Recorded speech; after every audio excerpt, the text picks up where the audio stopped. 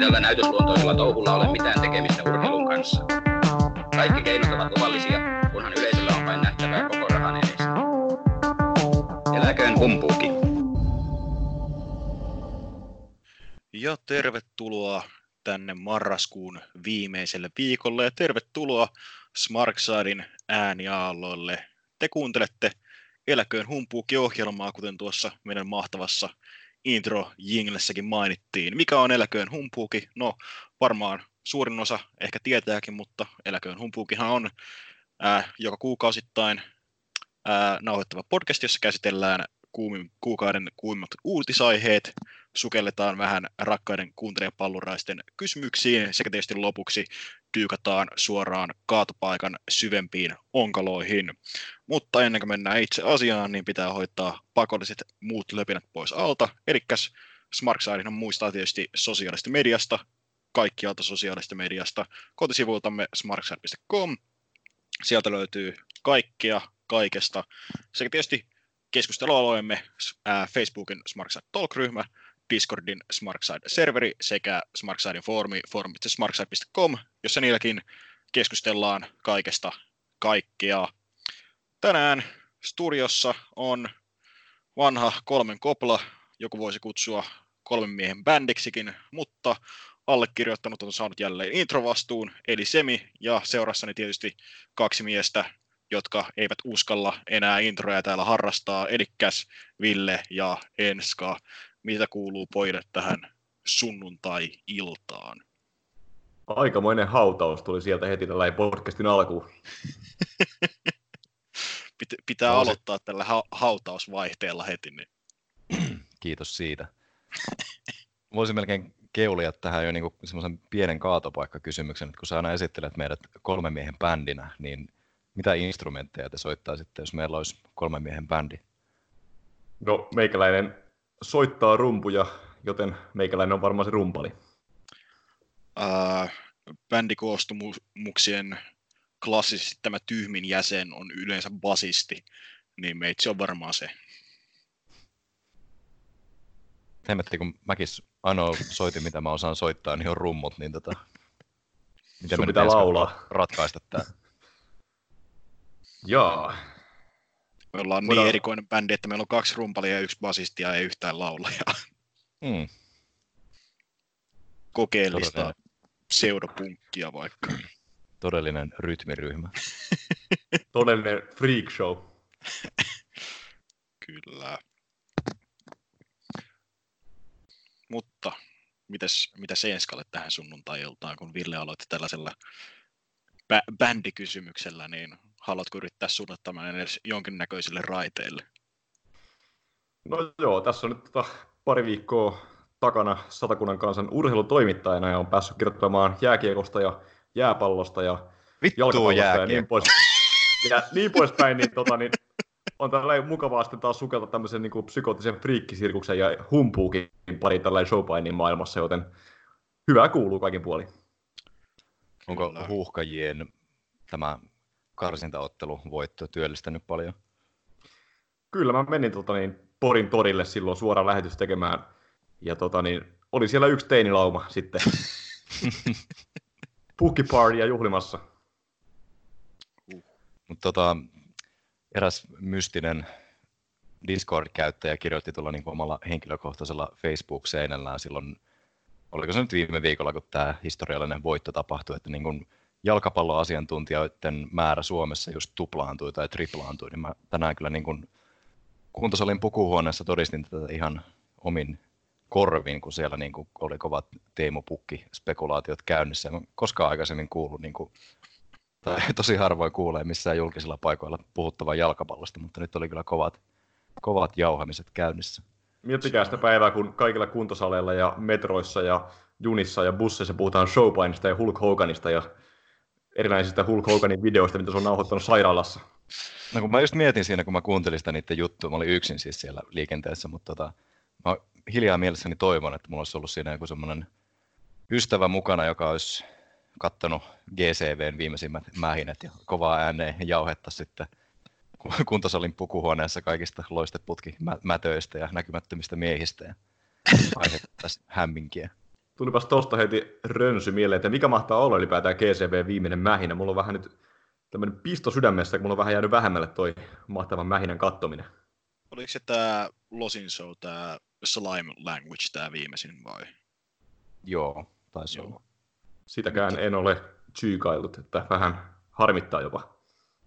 Joo, en mäkään nyt hetkeen kerännyt tapahtumia tsiikailla tuolla fightista, että on niin monta taas rästissä, että vähän hirvittääkin. Että no, ensi vuonna on tulossa ainakin Wombatin paluu ja kaikki muut sekoilut Mania viikonloppuna, että siitä ei selviä hengissä kukaan. Spring Break, jossa on hevovitun Great Muta. Siis jos ette kuunnelleet Noah-pyykkiä, niin en missään nimessä odota Mutan esiintymistä siellä Spring Breakissä. Toki Miljo on vähän eri kuin suhteellisen vakava Noah, että ehkä maistuu paremmin GCVn sekoiluissa Mutan sekoilut miehen, jolla ei ole enää polvia ollenkaan. Että joo. Siis kuuntelin sen jälkipyykin ja sen perusteella haluaisin nähdä sen Ricky Dosanin pojan kyllä niin tuolla Joey Janevan psykooseissa. Toivottavasti. Se olisi kyllä hienoa, kun kaikki varmasti odottaa sinne niin kuin, tosiaan Great Mutaa naamioineen päivineen pörskyttelemään mystistä möniää suustaan, mutta jos sinne ilmestyikin vaan Keiji Muto niin kuin AEVT-parissa ja lippiksessä murjottamaan. Sieluton katse silmissä. Jep. Silmissään orpo katse lapsen eksyneen. Kyllä rupesi heti saman tien Juise Leskinen soimaan päässä. Kyllä rupesi saman tien taas mietityttämään, että pystyykö kukaan kuuntelemaan näitä, kun me ei päästä aiheeseen heti kärkeen. Tämä on humpuuki ja ensimmäinen aihehan on juomakierros. Tämä muuten ei ole mikä tahansa humpuuki, vaan tästä voi tulla ehkä kaikkien näköinen pisin humpuuki, kun miettii näitä uutisaiheita. Kiitos sitä hullun marraskuun, mutta jos tästä nyt korketaan juomakierros käyntiin, niin erittäin vahvaa ja mustaa kahvia on tässä mukissa. Mulla on erittäin haaleaa kraanavettä. Mulla on jossain siinä välimaastossa, mulla on tämä perinteinen kotimainen sitruunafairin makuinen, sitruunan makuinen kivennäisvesi. Jos satut saamaan Arvid Nordqvistilta vähän sponsorirahaa, niin mainostan Arvid Nordqvistin Classic France Crost jauhettua kahvia. Tosi hyvä. Asia selvä. Markkinointiosastomme lähtee heti liikenteeseen lähettämään tämän eteenpäin. Kuka on meidän markkinointipäällikkö?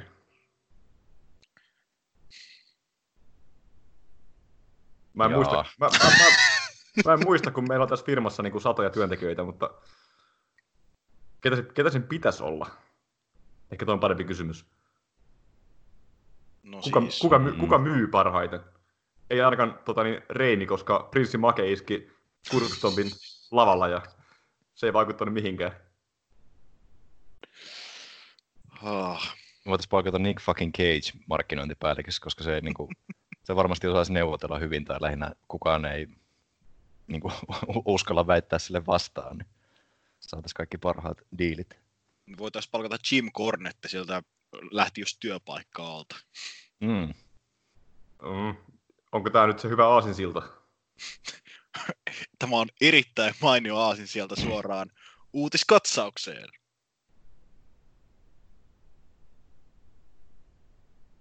Uutiskatsaukseen!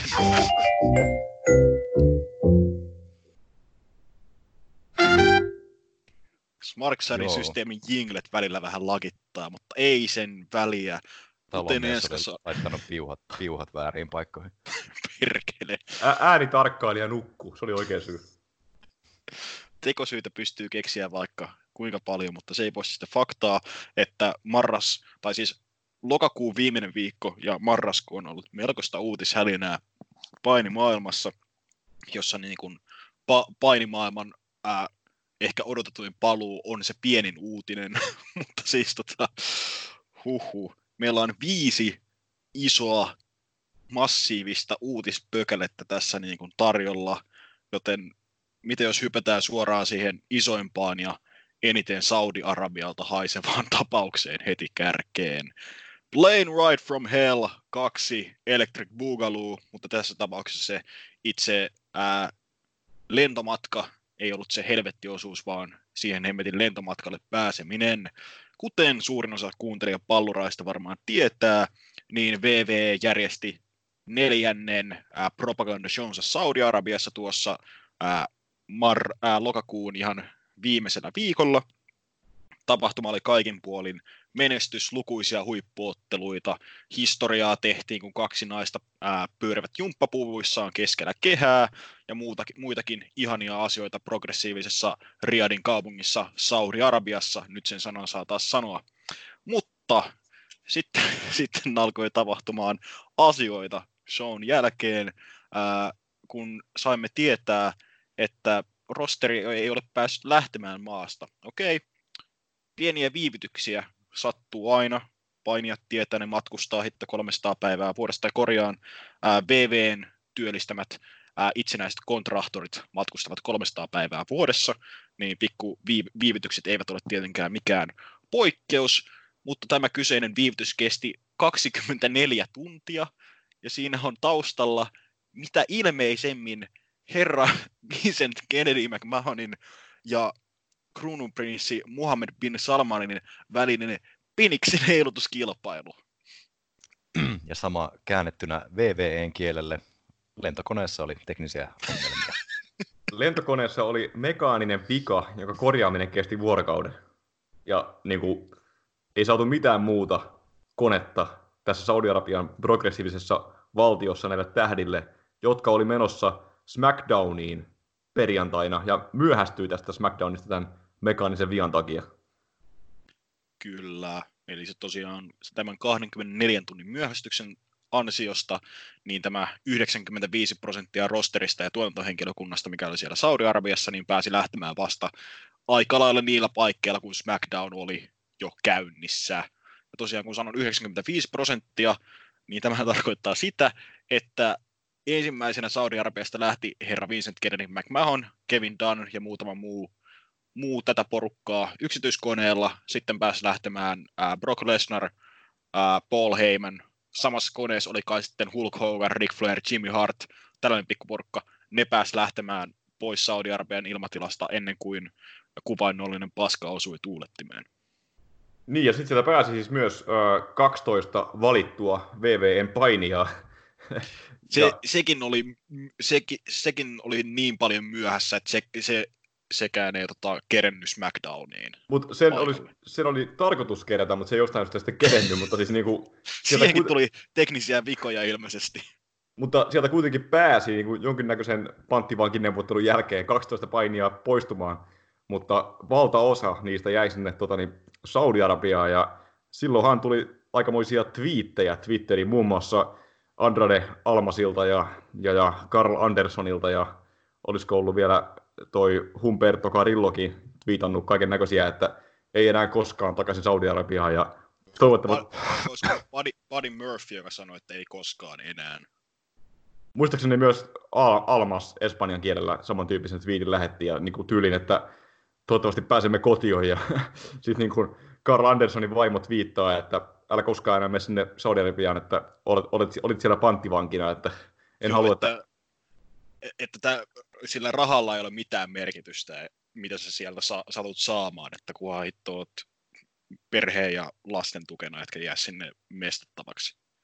Ja jos joku miettii, miksi tämmöinen nyt tapahtuu, niin ilmeisesti siis on ollut jotain kärhämää sen suhteen, että Saudi-Arabia ei ole maksanut siis VVElle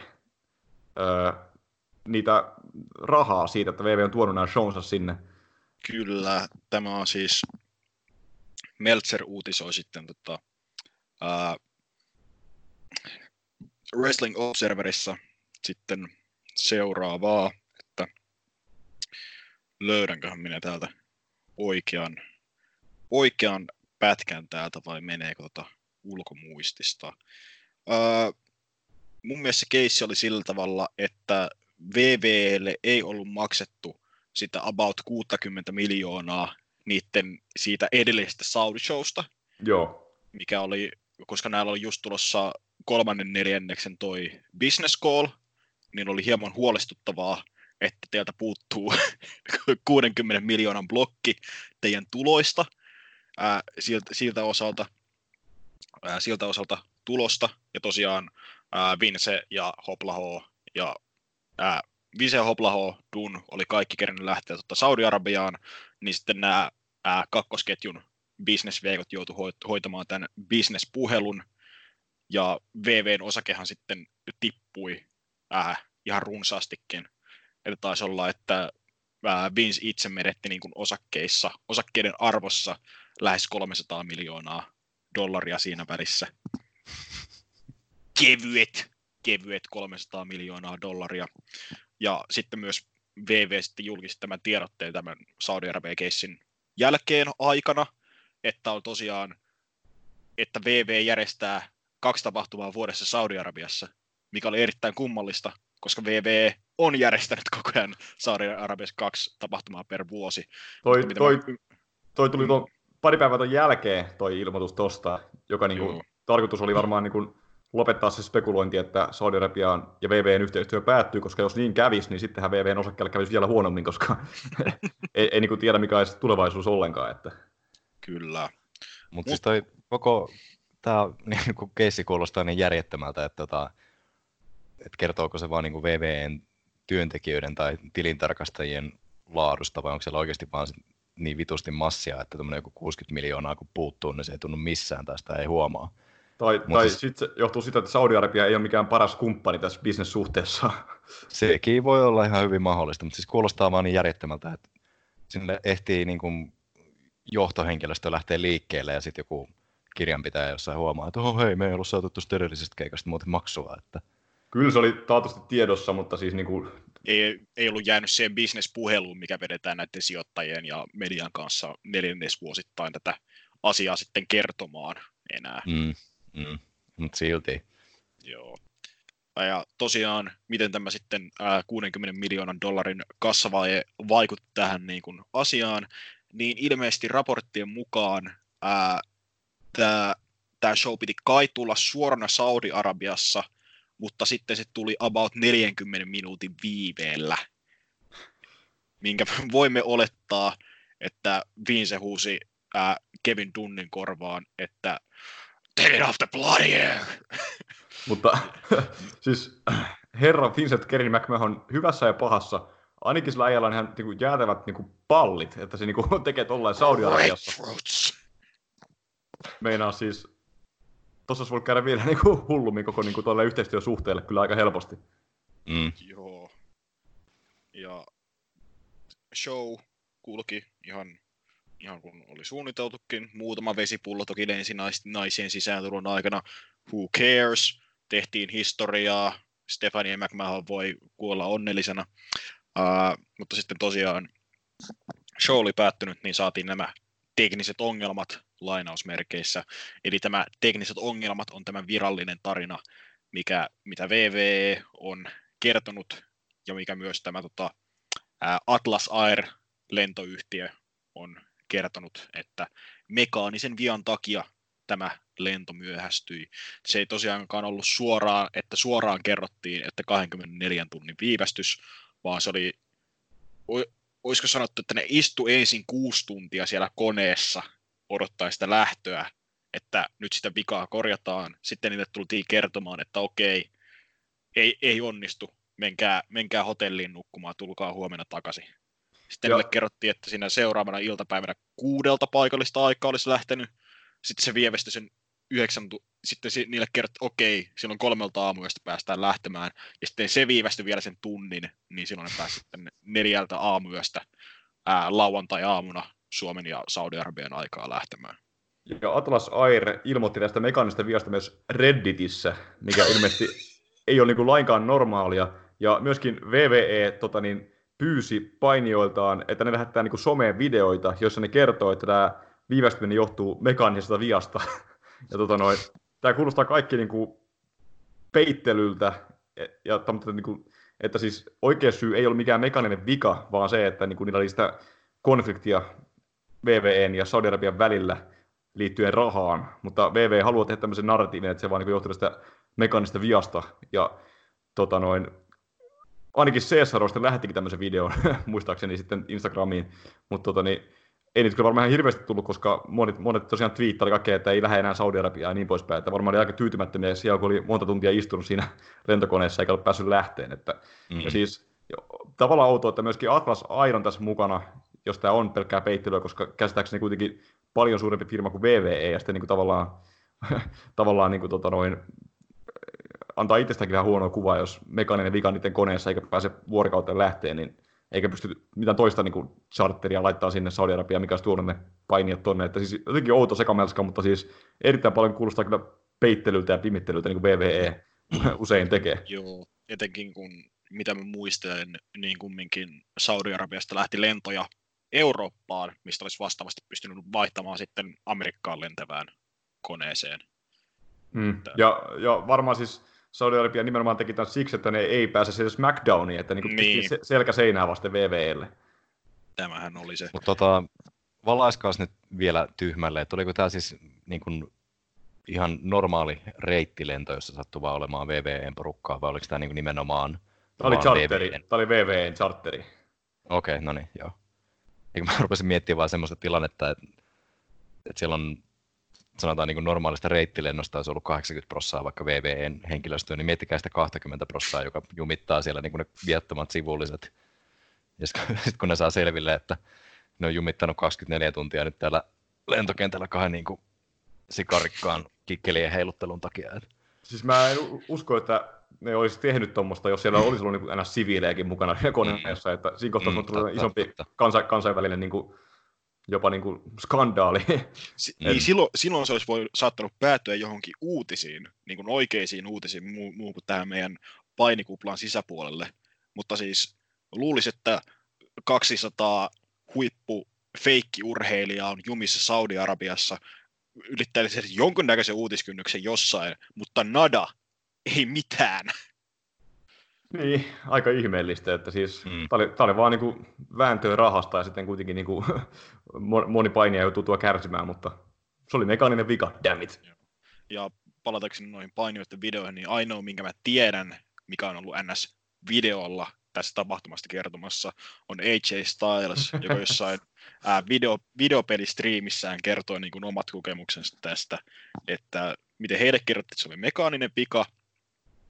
Sitten tää oli jotain, että siis, tankkaushenkilökunta oli kerännyt mennä kotiin tai vastaava, niiden työvuoro on loppunut.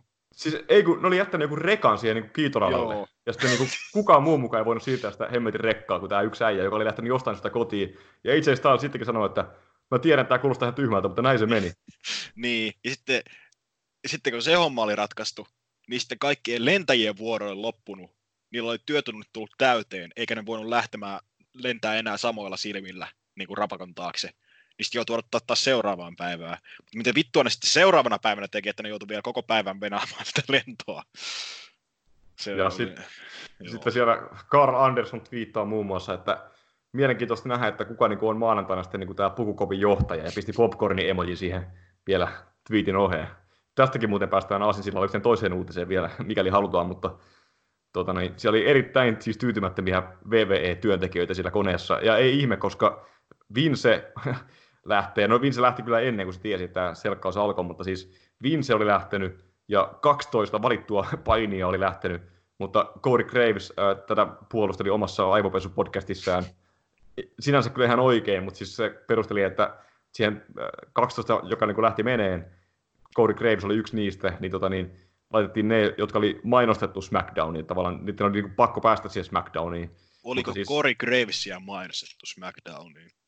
No joo, Corey Graves ei ollut mainostettu, mutta se oli kuitenkin selostaja, niin sen takia niin kuin, mutta siis kaikki ne Iso Koira ja New Day sun muut, niin ne oli siinä koneessa, koska niitä piti päästä SmackDowniin, mutta eikä ne sitä kuitenkaan päässyt, mutta siis toi oli ihan validi voitti, mutta silti vähän niin kuin surkea fiilis niille, jotka jää sinne jumittaan, niin kuin, kun toiset lähtee. Ja sitten niin kuin propsit tolle UFC-tähti Cain Velasquez jäi sinne Saudi-Arabiaan niiden muiden kanssa venaamaan, eikä niin kuin lähtenyt menee niin kuin vaikka Tyson Fury oli ilmeisesti lähtenyt pois sieltä.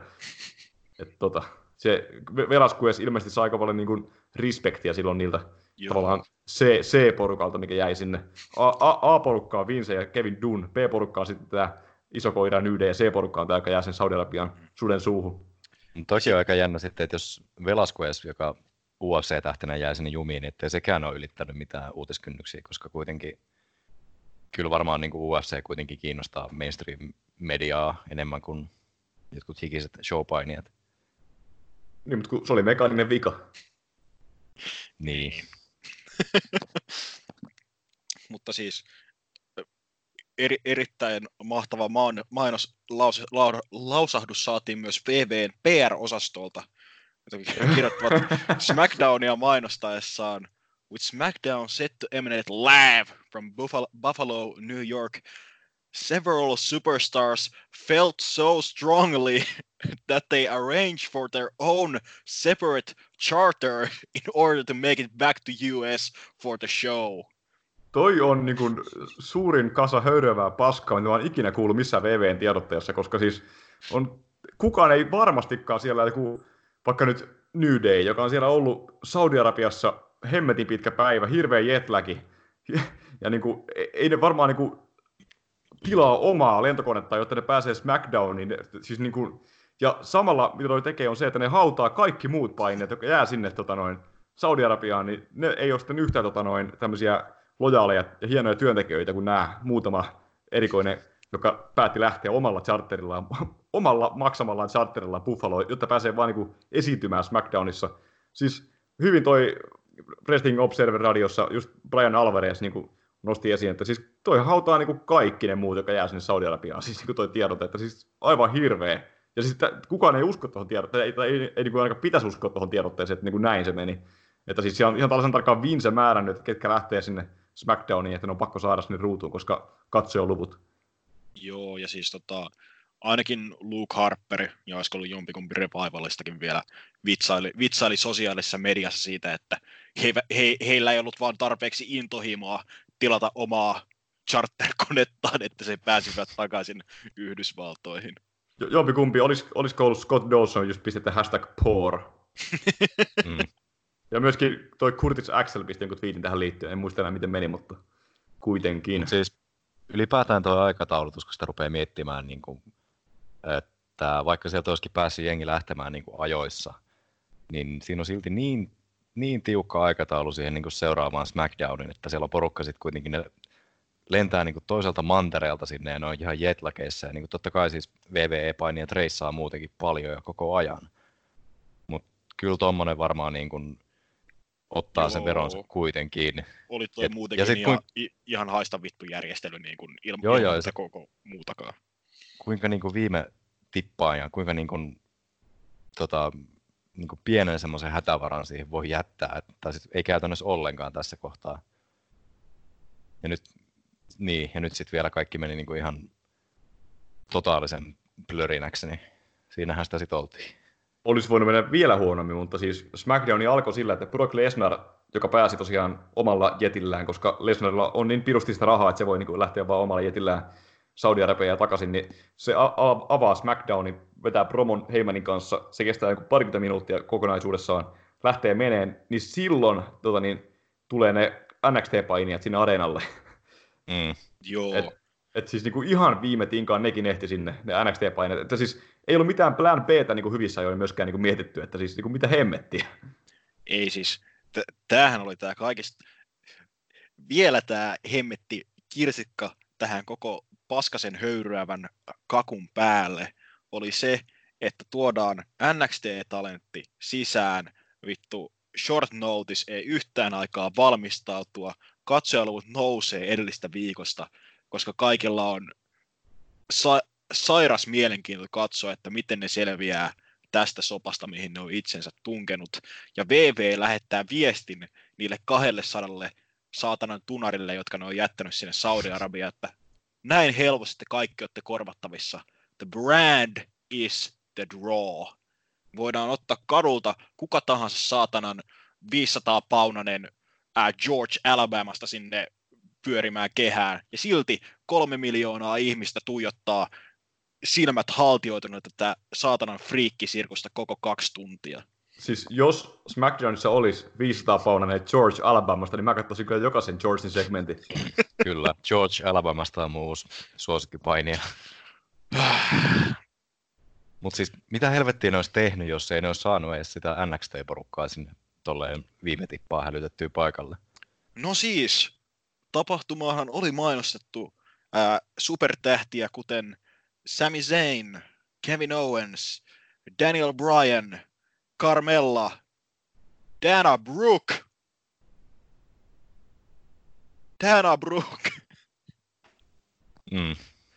Ensimmäinen kerta ikinä, kun missään SmackDownin hypetekstissä mainitaan, että tänä iltana voit nähdä Dana Brooken toiminnassa.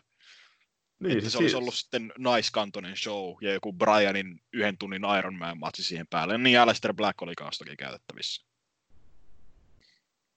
Siinä olisi voinut olla kyllä ihan niin kuin katastrofin aineeksi käsissä sitten tosiaan katselukujen kannalta, kun Fox debuitista on about kuukausi aikaa.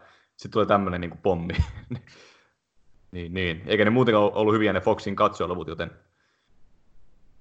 jännä, niin kuin, ettei mitään niin varasuunnitelmaa. Ihan viime hetkellä saadaan sitten tuurilla ne NXT-tyypit sinne pelastamaan päivän. Että siis tosi outo. Ja niin kuin sanoitte, niin tosi niin kuin hektinen toi aikataulu ja ihan niin kuin järjetön. Et torstaina show Saudi-Arabiassa ja perjantaina Buffalossa. Ja ne meni sitten Eurooppaan seuraavalla viikolla, että miksei pystynyt niin jotenkin sublimaan sitä. Mutta siis nehän pitää silloin show Saudi-Arabiassa, kun Saudi-Arabia haluaa, että siis siinä ei oikein pysty niin VV sanomaan yhtään mitään. Että tämmöinen kiva niin kuin yhteistyösuhde niillä on. Mutta mitä voi odottaa tältä diililtä tulevaisuudessa? Keväällä mennään uudestaan. Silloin nähdään, että ketkä on sanansa mittaisia miehiä tai naisia, että ketkä lähtee vielä uudelle reissulle. Nimittäin näyttää siltä, että tästä reissusta voi kieltäytyä. Kevin Owens, Daniel Bryan ovat kieltäytyneet Saudi-Arabiaan menemisestä, eikä heitä ole kovinkaan näkyvästi vielä tästä rankaistu. Mutta kuten sanottua, kaikki ovat korvattavissa Georgilla Alabamasta. Niin, ja jokainen sanomassa, että sinne viedään George sitten keväällä ja kaikki on tyytyväisiä. Ja jokainen, joka kieltäytyy, niin päätyy takuun varmasti herra Vincent Kennedy McMahonin paskalistalle. Mutta se, mikä tuossa kiinnostaa, on just se oikeasti, ketkä niin on semmoisia, jotka ei mene takaisin sinne, joka pisti niitä twiittejä, että ei lähde enää ikinä.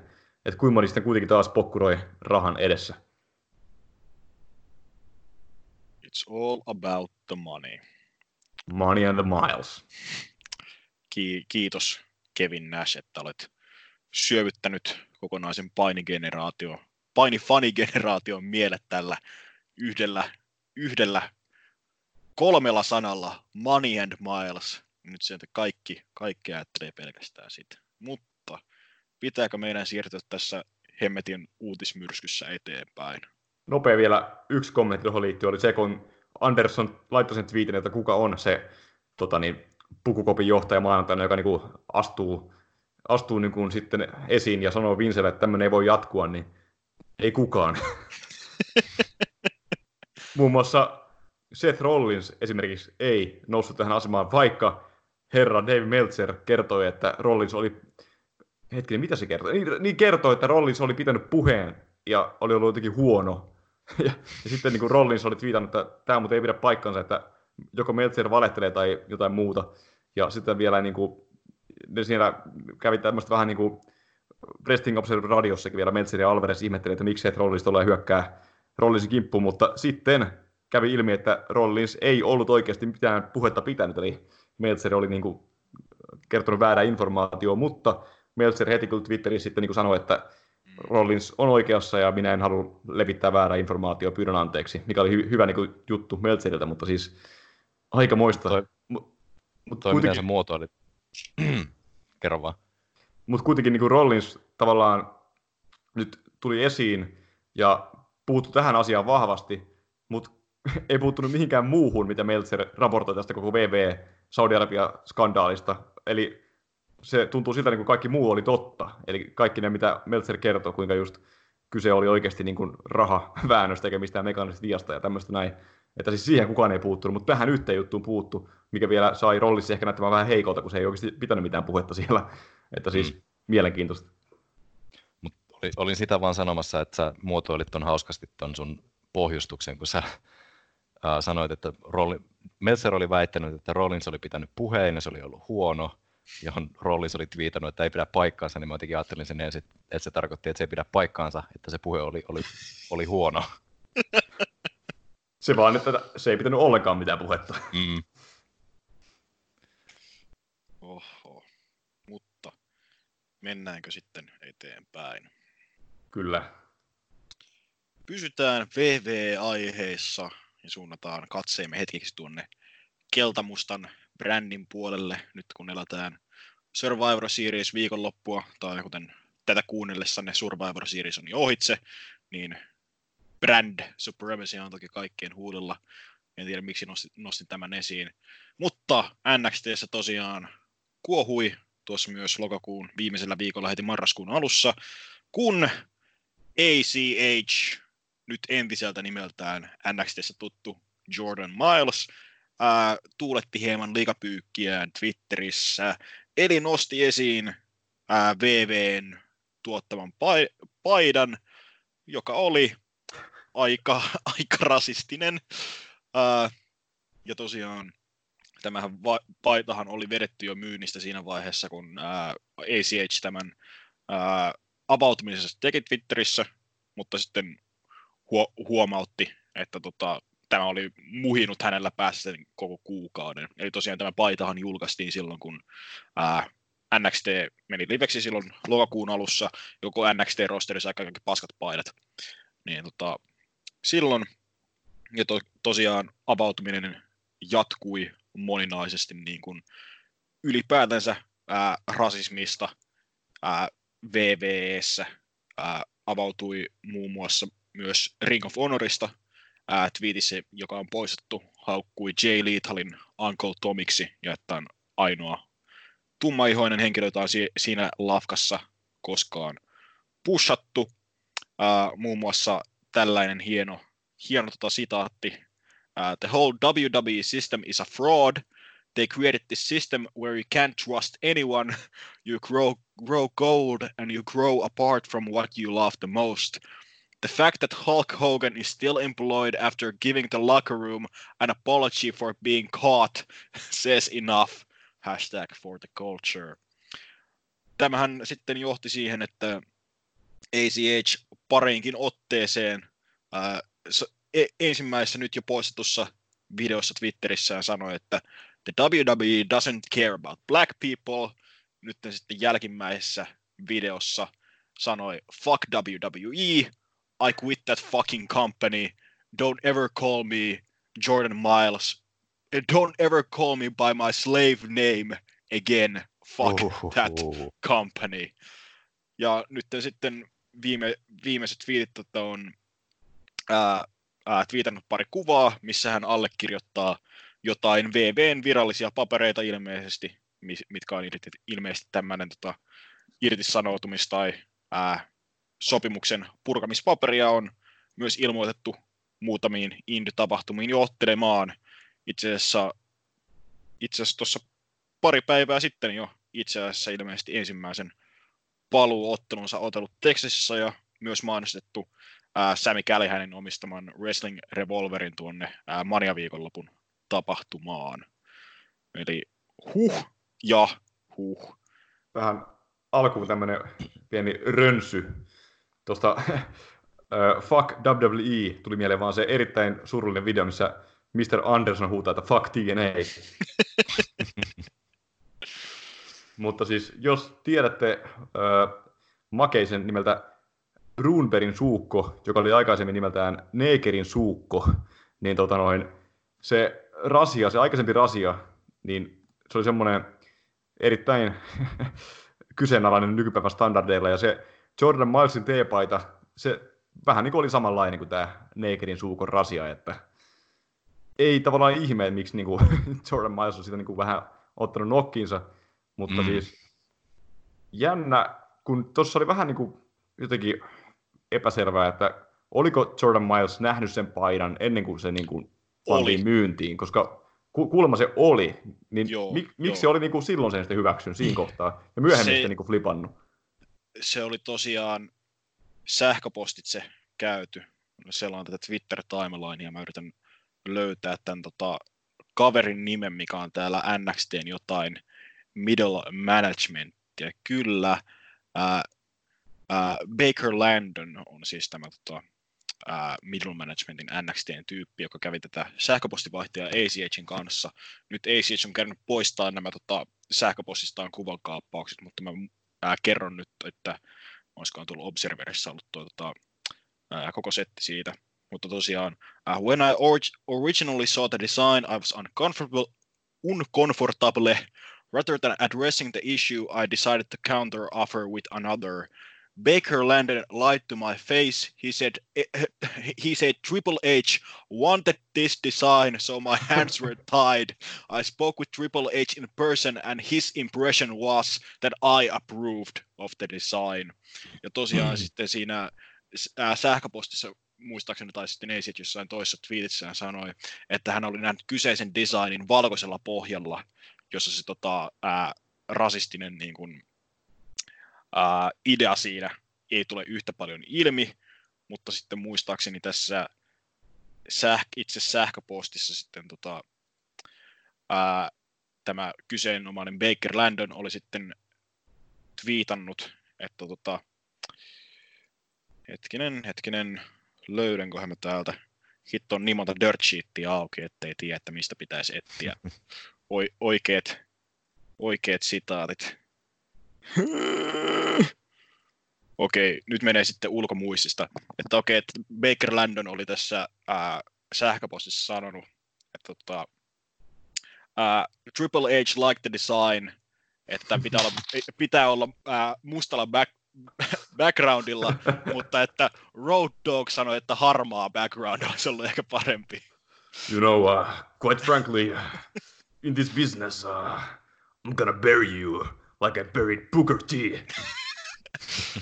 The thing is, in this business, people like you don't deserve to be a world champion. It's a cold hard fact.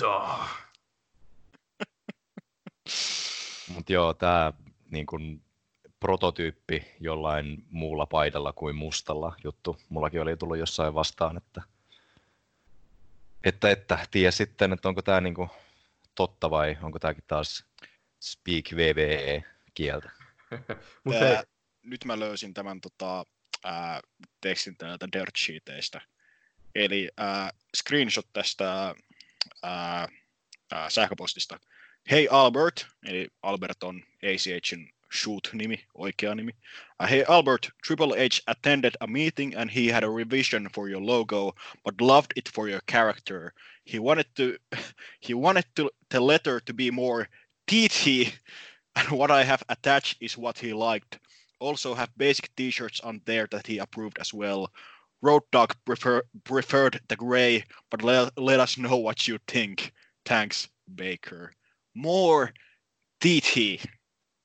Siis jos joku ei tiedä, mitä tuo paita näyttää, niin se on pikimusta. Siinä on niinku punainen tommonen pohja, mikä on niinku suun muotoinen. Ja valkoisella lukee Jordan Miles, joka näyttää niinku hampailta. Eli musta tausta, jossa hymyilee suu. Erittäin valkoiset hampaat ja erittäin punainen suu. Ja jos joku ei tiedä, minkä takia tämä on ehkä hieman rasistista, niin suosittelen käyttämään esimerkiksi Googlea. Tämä ei ole politiikka-podcast, ja koska me olemme 3 valkoihoista miestä keskustelemassa rasismista, niin juu. Mutta joo, niin, virallinen lausunto muuten tästä. Albert Hardy Jr., a.k.a. Jordan Miles, approved this t-shirt for sale. As always, we work yhteistyössä with all of our performers to develop logos and merchandise designs and get their input and approval before proceeding. This was the same process with Albert, and he responded swiftly once he later requested that the logo/t-shirt to be redesigned. No t-shirts were sold. Mutta miettikää, että siellä on siis se sitä ei myyty ollenkaan vai? No t-shirts were sold. Se oli myynnissä, mutta yhtään paitaa ei myyty. Koska mä siis just aiemmin tuossa mietin, että kun se tosiaan ehti olla myynnissä, mutta jos sitä ei kukaan ostanut, niin sitten ei mitään.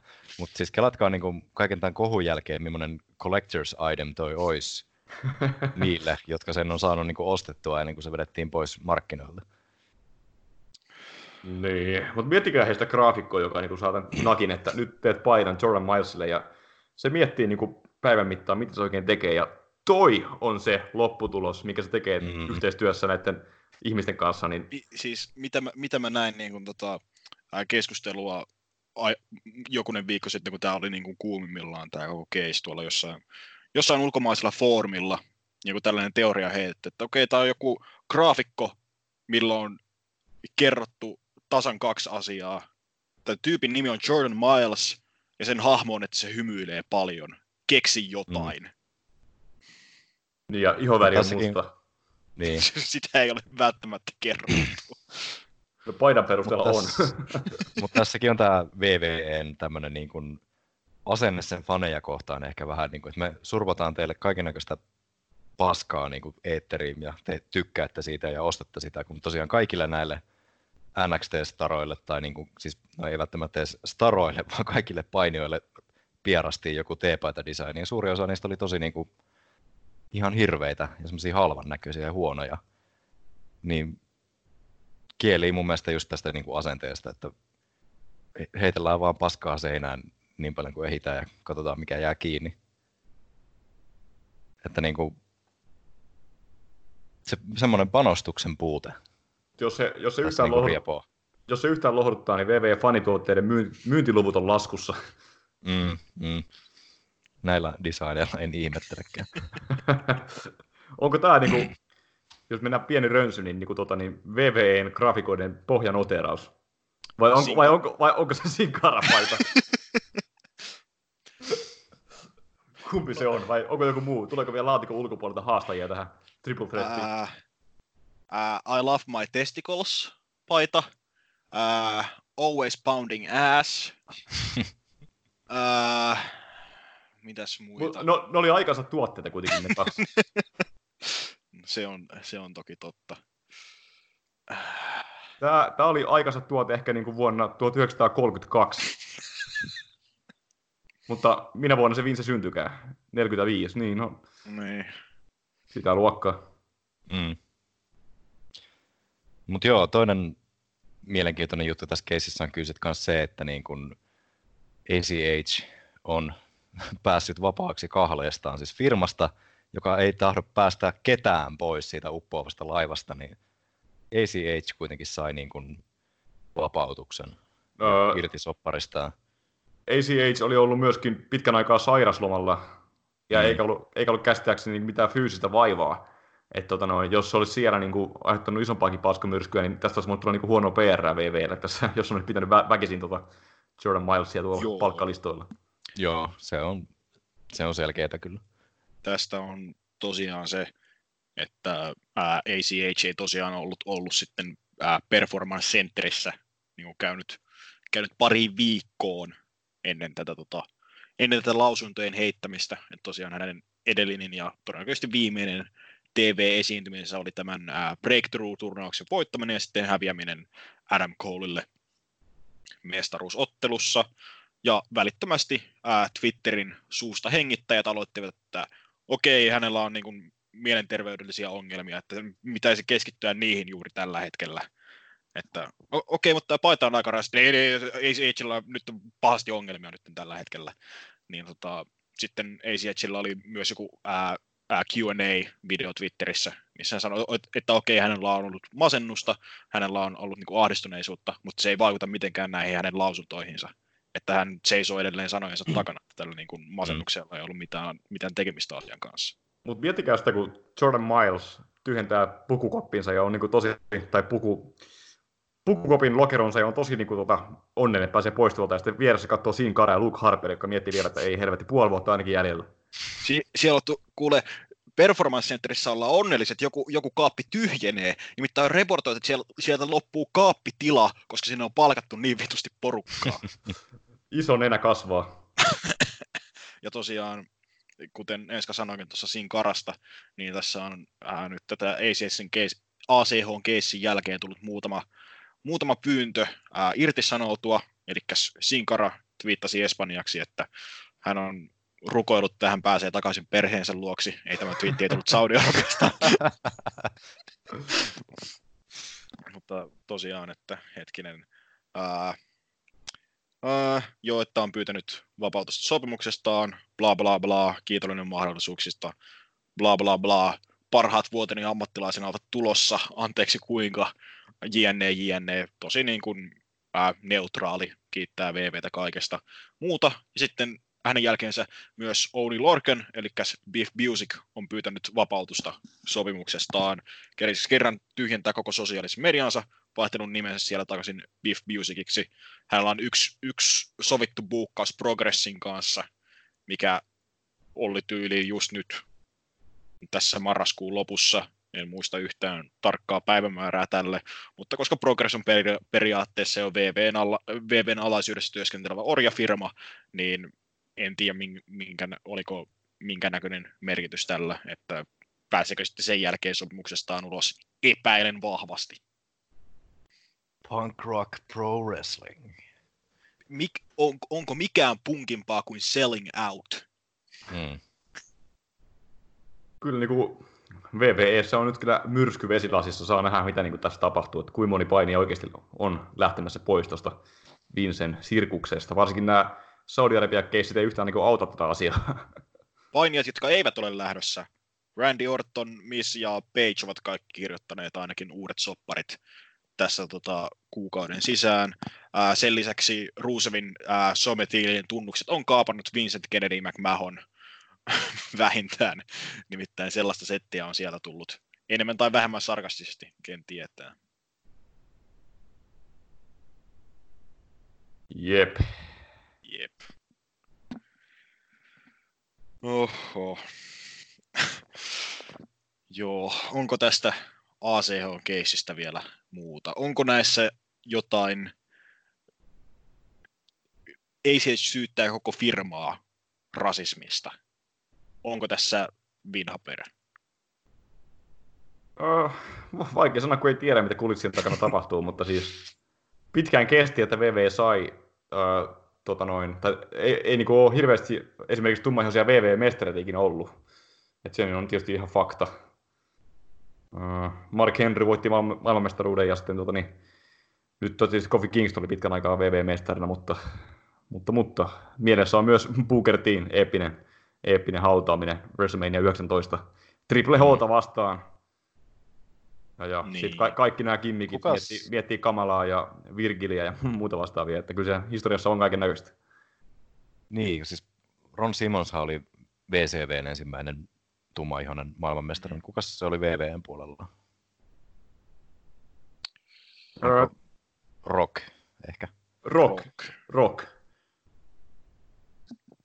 Nyt emme aloita sitä väittelyä tässä, mutta siis joo, Rock. Sen jälkeen Booker, VHC-mestari, Mark Henry, VHC-mestari, Kofi, VV-mestari. Ei niitä hirveän monta ole kyllä ollut siis tässä vuosien ei. saatossa. Vaikka niinku... Joo, Rock ja Bookerinkin välissä oli aika pitkä kausi. Joo, Booker 2006. Niin, kyllä. Mark Henry 2011 ja sitten nyt Kofi 2019. Ja toki se, että toki Bobby Lashley ECV-mestari, päämestaruus toki. Mutta usein puhutaan VVn kanssa, että niin kuin hymyilevä musta mies on yksi gimmikki. Ja no, se on tällainen stereotyyppi, mikä on ollut vahvana VV:ssä niin kuin vuosikausia. Apollo Crews ei ole koskaan siitä eteenpäin kehittynyt. Kofi oli pitkään sellainen. No New Day tavallaan ja New Day. R-Truth myöskin. Tanssiva. Go out there, shuck and jive, brother. Coco Beware. Saba Simba. Tosiaan Kamala, Virgil, joka oli rikkaan valkoihoisen miehen palvelija. Excellent question, Shelton. Niin. No, firmaa johtaa, kuten kaikki hyvin tietää, 74-vuotias herra Vincent Kennedy McMahon, valkoihoinen vanha mies, republikaani, erittäin rikas vanha ukko. Mutta joo. Mutta mitä on sitten ACH:n luvalla ura, miltä se näyttää? Hetkinen, kaivan täältä tuoreemmasta Observerista, jos löydän. Enpä vittu tietenkään, oliko tämä oikea paperi? Helvetti. Mutta kumminkin Meltzeri heitti hirvittävän oudon kommentin tästä mun mielestä. Blackballed. Ei, apua.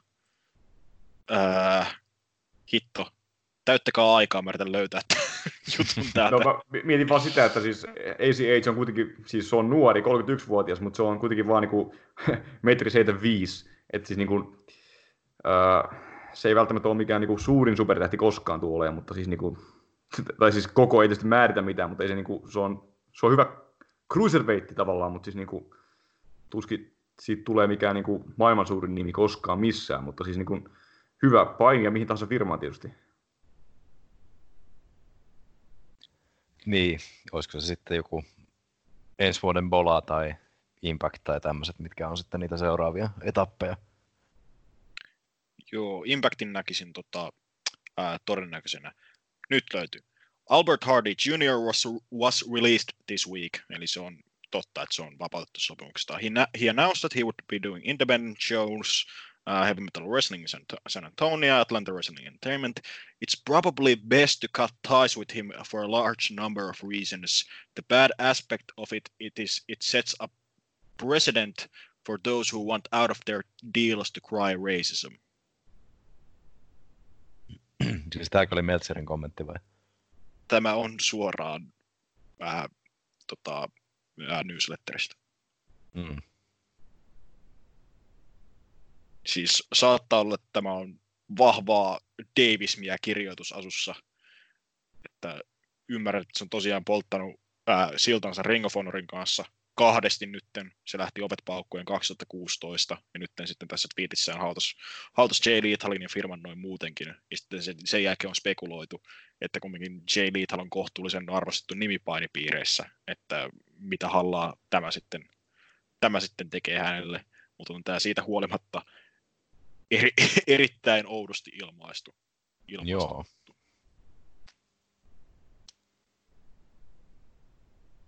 No mutta, jäädäänkö seurailemaan näitä ACH:n tulevia käänteitä sitten ja mennään eteenpäin uutismäjäyksessä. Kun rasismista oli puhe, niin jatketaan samalla linjalla. Oh dear. Oh dear God. Jim Cornette NVAn selostuspöydän takana päätti tuossa viimeisimmässä NVA Powerin jaksossa, nauhoitetussa jaksossa, lipsauttaa seuraavan, löydänkö mä hemmetin tämän anekdootin. Trevor Murdoch could strap a bucket of fried chicken on his back and drive a motor scooter through Ethiopia. Tämä herätti hieman mylläkkää jälleen kerran sosiaalisessa mediassa, joka sitten johti loppujen lopuksi siitä, että NVA ei kerennyt antaa Jim Cornettelle potkuja, vaan hän itse irtisanoutui. Ja sitten tietysti NVAn Dave Lagana tätä pahoitteli Twitterissä. Tosiaan siitä tuli nopeasti, otettiin tämä jakso pois internetistä ja sitten ladattiin uudestaan. Ja tämä laini selostuksesta oli poistettu sen version, minä katsoin, mistä se oli poistettu. Tosiaan se taisi olla 1-2 tunnin ehkä linjoilla, ennen kuin sitten se uudelleen editoitu versio pistettiin ilmoille. Onko Enska kerännyt Jim Cornetten uskollisena kuuntelijana kuuntelemaan tämän Cornetten setin tästä irtisanoutumisesta? Kyllä, olen. Tämä on nyt se kuuluisa kaksiteräinen piippu, vai mikä ikinä onkaan, koska se Cornetten oma avautuminen, siinä oli tosi huonoja argumentteja, mutta siinä oli myös hyviä argumentteja. Ja siis tuommoinen vitsi, niin sehän ei tietenkään sovi nykypäivänä niin kuin televisioon. Että siis niin kuin, oli virhe, että se koskaan pääsi NBA-poveriin. Että siis syypää tässä on Jim Cornette, joka kertoi huonon vitsin, joka niin kuin oli vaan niin kuin siis mauton kaikin puolin. Ja siis Cornette perusteli että sitä sillä, että se oli niin kuin vanha vitsi, se on käyttänyt sitä aikaisemminkin televisiossa monta kertaa, että mitä sitten. Mutta siis nyt ei olla enää vuodessa 86, jolloin vähän eri tavalla ehkä asioita käsiteltiin kuin nykypäivänä. Että siis niin kuin, toi oli huono argumentti Cornettelta. Mutta se Cornetten hyvä argumentti on se, että siis niin kuin NBA olisi voinut tehdä myös sillä lailla, että jos Dave Lagana olisi, joka näitä niin kuin editoi, olisi niin kuin, kuullut sen, ja varmaan kuulikin, mutta jos olisi niin kuin leikannut sen pois, ottanut Jimin puhutteluun, sanonut Cornettelle, että okei, ei tämmöisiä vitsejä niin kuin voi kertoa nykypäivänä, että tämä leikattiin, että ei se mitään, että jatketaan tästä eteenpäin, mutta siis otan nämä vaan pois. Sitten Cornette sanoi, että ok, ja jatkanut vaan seuraavan viikkoon. Mutta sen sijaan Dave Lagana ilmeisesti uupumuksen takia niin kuin, oli antanut sen vaan niin kuin mennä sitten, että siinä niin kuin ei ollut kiinnittänyt siihen huomioon, koska, ja Cornette epäili, että Laganakin on kuullut tommosia vitsejä monta kertaa painissa, että se ei välttämättä sen takia niin kuin herättänyt kelloa, ja se ei myöskään niin kuin Joe Galli, se Cornetten selostuspartneri, ei mitään niin kuin sanonut siitä, että niin kuin, tavallaan se ei siellä niin kuin noussut esiin silloin, että se niin kuin, porukka ei vielä valittanut, vasta sitten kohu vasta nousi, kun se levisi Twitterissä siitä, mutta siis toi olisi pitänyt ennustaa, että tuosta tulee kohu, ja siis sen takia olisi pitänyt leikata pois, kun sitä oli kuitenkin 6 viikkoa leikkauspöydällä tämä hemmetin ohjelma, ennen kuin se pistettiin YouTubeen. Se ei ollut suora lähetys, niin se oltaisiin voitu siellä kuunnella monta kertaa tämä episodi, ja katsoa, että onko siellä jotain semmoista, tulee Cornetten suusta jotain semmoista, mitä ei voi pistää tuohon lähetykseen, niin se olisi voitu leikata pois ennen kuin se julkaistiin, jolloin myöskin NVA teki niin kuin tässä ison mokan, mutta kuitenkin vaan niin kuin Jim Cornette tavallaan heitetään bussin alle, ja niin kuin, Cornette ei voi siinä mielessä puolustaa, että se niin kuin sanoi paska vitsiä niin perusteellisesti ihan niin kuin huonosti, mutta siis niin kuin, kyllä tässä oli iso ongelma myös niin kuin NVAn päässä, että niin kuin ei tämä näytä hyvältä myöskään niin kuin NVAn kannalta. Pelkästään Jim Cornette ei ole niin kuin ainoa syyllinen tässä sopassa. Joo. Niin, Cornettehan varmaan vaan nauttii tästä, kun sen podcastin kuuntelijamäärät kohoaa ja mutta ei ne pitkään trendaa Twitterissä ja niin, mutta niin. Et siis Cornette sanoi, että se olisi halunnut työskennellä NVAssa, mutta siis tämän jutun jälkeen se ei olisi ollut enää kivaa, että siellä olisi ollut pieni niin kuin koko ajan huono ilmapiiri, niin sen takia se mieluummin erosi sitten. Ja se niin kuin ei vaikuta sen niin kuin talouteen mitenkään, koska sillä oli 2 työpäivää 2 kuukaudessa niissä nauhoituksissa. Että se teki sitä ihan vaan sen takia, että se tykkäsi siitä, se tykkää sitä NVAn painista. Mutta siis mieluummin se sitten niin kuin sanoutui irti, eikä pyytänyt anteeksi kommenttia, mikä niin kuin oli taas hölmötemppu. Mutta siis tavallaan ymmärrän senkin, että jos ei ole enää hauskaa, jos siellä on vähän huono ilmapiiri, niin sitten se vaan niin lähtee pois ja se on siinä. Ja NVA ei olisi halunnut tietysti luopua Jim Cornettesta, koska se on hyvä selostaja ja varmaan niin kuin paras selostaja tuohon ohjelmaan, minkä voi saada. Mutta se, että se ei ole enää elä ihan tätä päivää noilla vitseillään. Niin. Mutta siis Cornettehan ei ole mikään rasisti, siis niin kuin se on eri asia, että niin kuin, jos se olisi niin kuin rasistisessa mielessä on sanonut, niin sitten niin kuin vielä enemmän olisi ehkä ollut omituista, mutta siis toi oli vaan niin kuin se oli 4 tuntia nauhoittanut televisioon justiinsa ja puhunut koko ajan, ja toi vaan tuli siltä niin mieleen näistä vanhoista, mitä se on selostanut vuosikausia, niin ainakin näin se väitti, että se ei ole rasisti, ja uskon siihen kyllä, koska se niin kuin on erittäin liberaali, niin poispäin, ja demokraattinen, mutta siis niin kuin, vähän ikävä juttu molempien kannalta, varsinkin NVAn kannalta tämmöinen niin kuin soppa, oli just niin kuin keräämässä momentumia, ja NVA sen takia halusi myöskin tämän niin kuin selvittää, koska NVAlla on paljon faneja, jotka tykkää All Elite Wrestlingistä, ja Jim Cornette taas podcastissaan vahvasti kritisoi AEVtä, siis se on sen koko podcastin pointti tänä päivänä, että se niin kuin haukkuu Kenny Omegaa, Young Bucksia ja AEVtä, ja sitten taas NVA ei halua semmoista vastakkainasettelua niin kuin omille faneille, että NVA olisi joku AEV-vastakohta, vaan siis NVA haluaa, että kummakin on hyviä vaihtoehtoja painifaneille, niin toi oli yksi syy, minkä takia. Joo, toihan tuli jossain just ilmi, koska niin kun jossain mainittiin se, että AEV Darkin ja NVA Powerin katsojakunta on käytännössä samaa, kun ne kuitenkin tulee YouTubesta molemmat, tai siinä on tosi paljon sitä niin kuin crossoveria sitten fanikunnassa, jotka katsoo molemmat. Joo, ja eikös tämä Cornetten AEV-kuittailu jollain tavalla päätynyt ihan tähän NVA Powerinkin asti? Vai kuvittelin ihan väärin? No se on vähän semmoinen... Tulkinnanvarainen juttu. Niin, tulkinnanvarainen juttu, koska jos joku ei tiedä, niin siis Jim Cornette kutsuu Kenny Omegaa Kenny Olivieriksi, koska Kenny Omega tekee hassuja ilmeitä ja on enemmän näyttelijä kuin painija Jim Cornetten mukaan. Jim Cornette ei tykkää sitä painityylistä, mitä Kenny Omega edustaa, kutsuu sitä videopelipainiksi. Ja Kenny Olivier tulee tästä, sanokaa nyt tämä näyttelijä, kuuluisa näyttelijä. Niin, no, joo, just se. Kyllä. Laurence Olivier. Olivier.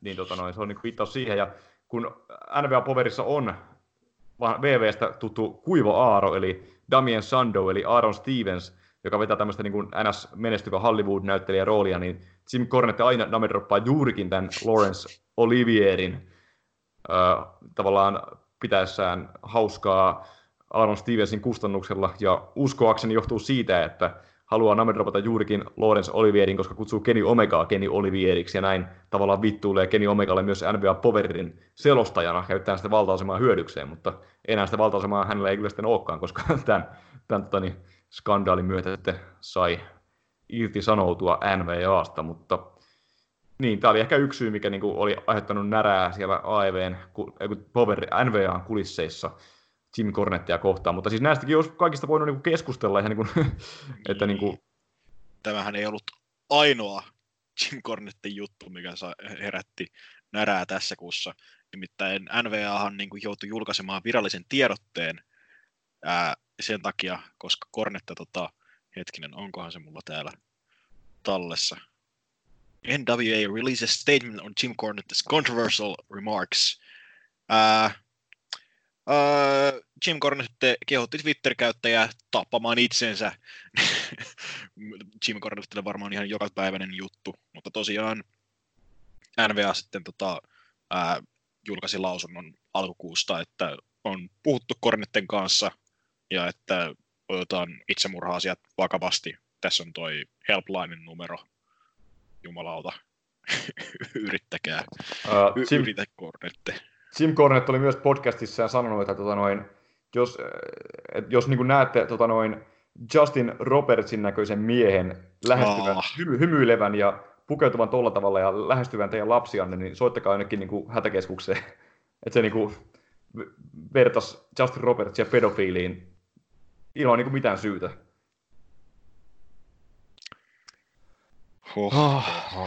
Jotenkin kyllä niin kuin harmittaa, koska siis jos niin kuin NVA Powerissa Cornette on ollut tosi hyvä selostaja silloin, kun se keskittyy siihen ja sen niin kuin oma persona, joka on, saattaa tai ei saattaa elää jossain niin kuin kayfabissä koko ajan, mutta siis kun se vaan puhtaasti hoitaa sen hommansa niin kuin siinä selostuspöydän takana, niin se on ollut tosi hyvä. Ja mäkin paljon kuuntelen sitä sen podcastia ja silloin välillä siellä niin kuin, siis todellakin asiallista ja hyvää niin kuin kritiikkiä, mutta sitten taas kuitenkin tämä niin kuin, se sen mahdollisesti niin kuin ehkä hahmo tai persoona, mikä nyt ikinä onkaan sitten, että onko se ihan mahdoton sanoa, että onko se kuinka niin kuin todellista vai ei, mutta jotenkin liian usein vaan lähtee sitten niin kuin mopo keulimaan, että tosi niin kuin ristiriitaiset fiilikset, että mä tavallaan tykkään Cornettesta tosi paljon, se kaikki sen historia, nippelitiedot ja muut on tosi mielenkiintoisia ja semmoinen niin kuin, se semmoinen niin kuin perinteinen lähestymistapa ja näkökulma painiin on tosi mielenkiintoista. Mutta sitten taas nämä kaikki tämmöiset mahdolliset sammakot, niin samalla tekee semmoisen olon, että niin kuin tulee vähän semmoinen likainen olo tykätä niistä sen hyvistä jutuista. Sanoit, että on paljon asiallista ja hyvää kritiikkiä, niin okei, hyvää on kritiikkiä, mutta ei asiallista välttämättä ikinä. Mutta ja sitten niin tykkään kanssa huonosti muotoiltu, mutta kuitenkin. Eikä sitä nyt ehkä niin paljon ole, mutta toisinaan sieltä löytyy niin kuin ihan järkevääkin kritiikkiä. Siis mun mielestä, kun Cornette arvioi All Elite Wrestlingin tapahtumia, niin niissä on tosi hyvää kritiikkiä liittyen painityyliin ja matsikerrontaan tämmöiseen näin. Siis niin kuin se korostaa asioita, mitä niin kuin moni ei varmaan ajattelekaan katsoessaan vaikkapa dynamiittia, mutta siis ihan paljon epäloogisuuksia niissä matseissa, ja Cornette niitä erittäin hyvin nostaa esiin, kannattaa sen takia kuunnella, mutta siis näitä pieniä hyviä yksityiskohtia on muun muassa tuoremmassa NVA Powerissa, kun Colt Cabana saapui selostamoon, pisti mestaruusvyön pöydälle, ja Joe Galli oli jo koskettamassa sitä, niin Jim Cornette sanoi, että älä koske siihen mestaruusvyölle, että me ei saada koskea siihen, että se niinku heti tuli arvoa sinne mestaruusvyölle, että se niinku on niinku jotain niinku spesiaalia, että siihen saisi niinku koskea perustavan tallaaja, että se on niinku mestareiden omaisuutta, niin siis tuo oli hemmetin hyvä, pieni yksityiskohta, mikä sai heti mestaruuden tuntumaan arvokkaalta. Ja Jim Cornette on tämmöinen hemmetin hyvä, mutta sitten tosiaan ne sammakot, niin kyllä se pistää miettimään, että onko se oikea mies selostuspöydän taakse vuonna 2019, ja tämän tuoreimman skandaalin perusteella ei välttämättä sitten ole. Mutta siis mun mielestä tässä niinku, suurin virhe oli kuitenkin NVA:lla, että se niinku, tämä pääsi nyt YouTubeen, ja siis onko se niinku, oikeasti niinku sitä, että eikö se Dave Lacana niinku älynyt, että tästä voi tulla niinku kohu, vai oliko se vaan niinku päässyt jotenkin niinku systeemin läpitte, filterin läpitte, ja jos se oli vaan päässyt filterin läpitte, niin kuin niinku huonosti nämä jaksot niinku esikatsellaan sitten. Esimerkiksi Nick Aldishan Twitterissä sanoi, että tämä ei ollut millään tavalla hyväksyttävää, että nyt hänen NVAansa ei edusta missään nimessä tällaista kantaa, että siis todennäköisesti talentti ei ole nähnyt mitään Final Cutteja näistä esimerkiksi. Ja se on myöskin mysteeri, että minkä kokoisella production-tiimillä NVA nyt operoi. Että onko se tosiaan pelkästään Dave Lagana, joka vetää parissa päivässä premierestä tuutin lävitse jaksoja ja sitten okei, nyt vaan odottamaan airdatea YouTubeen ja murehditaan sitten myöhemmin. Vai kyllä tässä nyt luisi vittu Billy Corgan kattoo nämä jaksot läpi ennen kuin nämä julkistetaan. Mitä Billy Corgan on ajatellut? Ja jos joku haluaa kuunnella X-Filesin tunnaria ja pistää foliohatun päähän, niin joku epäili myös, että tämä on niinku vörkkiä, joka niinku kasvattaa Jim Cornetten podcastin kuuntelijamääriä sekä NBA Powerin tunnettavuutta. Kaikki on vorkkia, vittu. Ei perkele. It's a work, brother.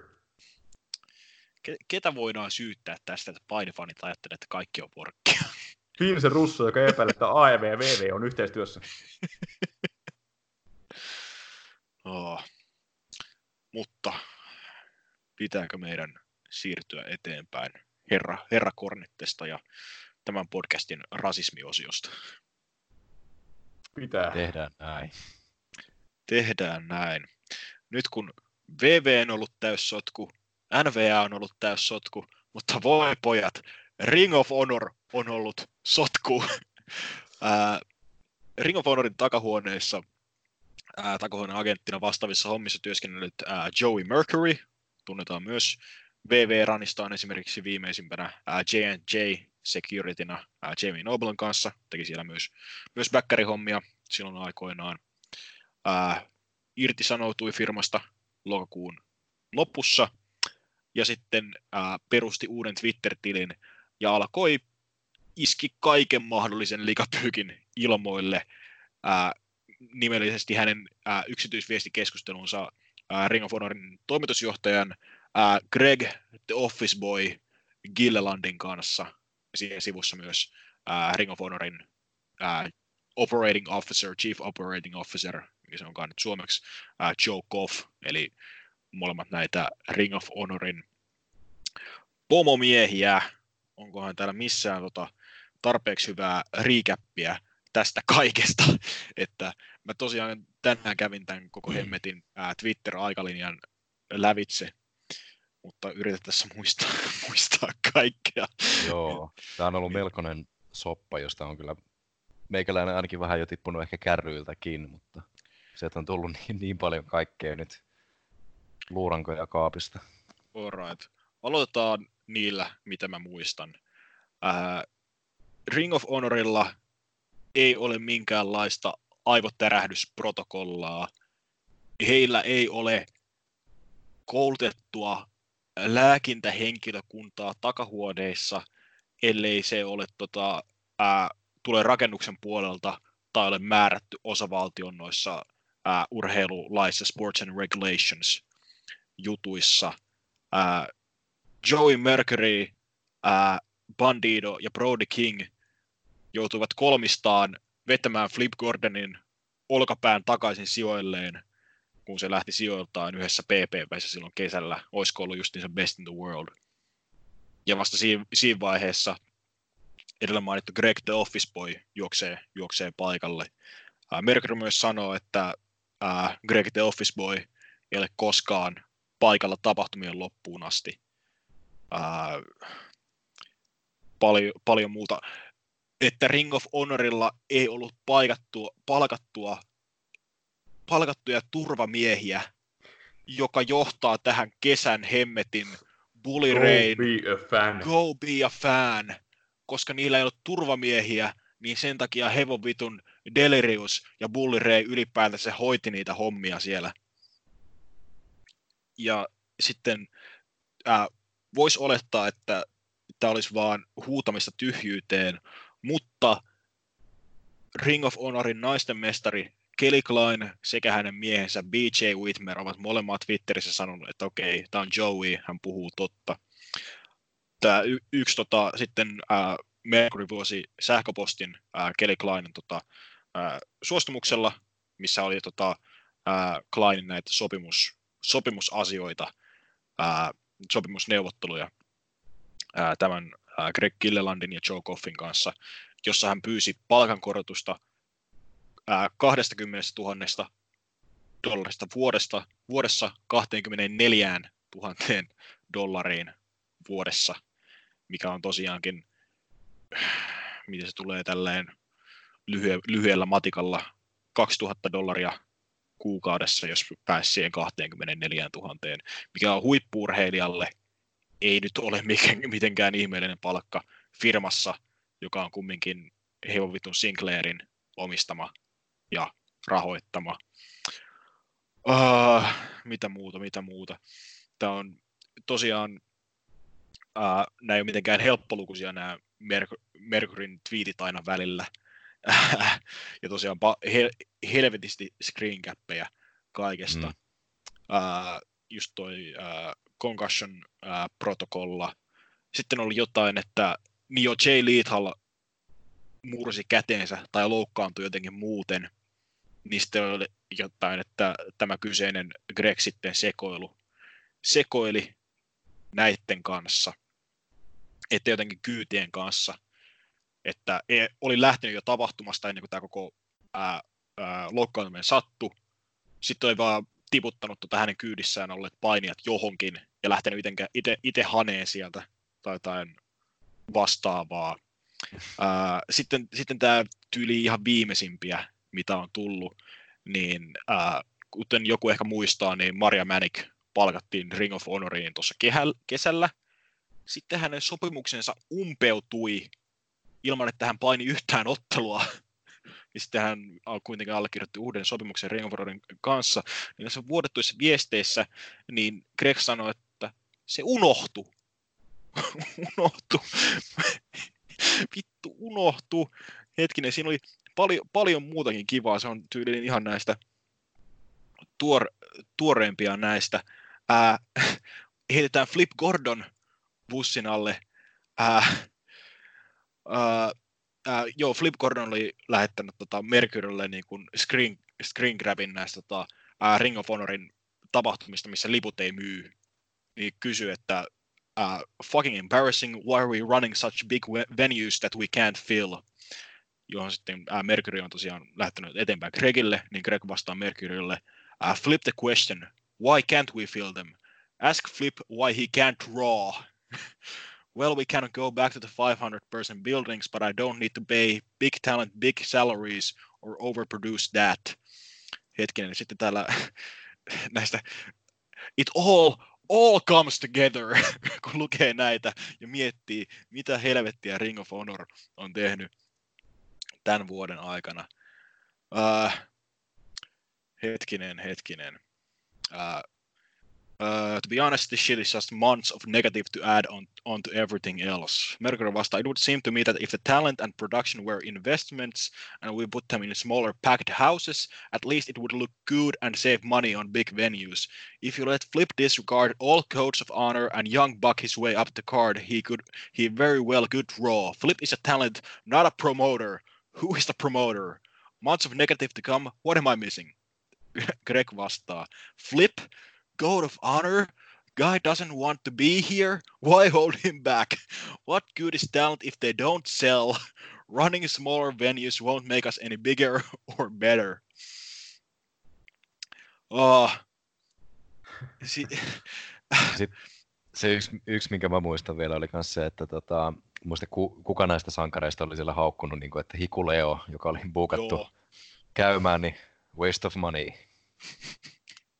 Kyllä, what a fucking waste of money. Tää Gregin ja Mercury viimeisin viestiketju jatkuu. Mercury, that is a big picture thinking, like when I suggested 4 different times Marty up at the garden. The reasoning was, we always trap the guy and then they leave. It's not a valid logical nor lucrative reason.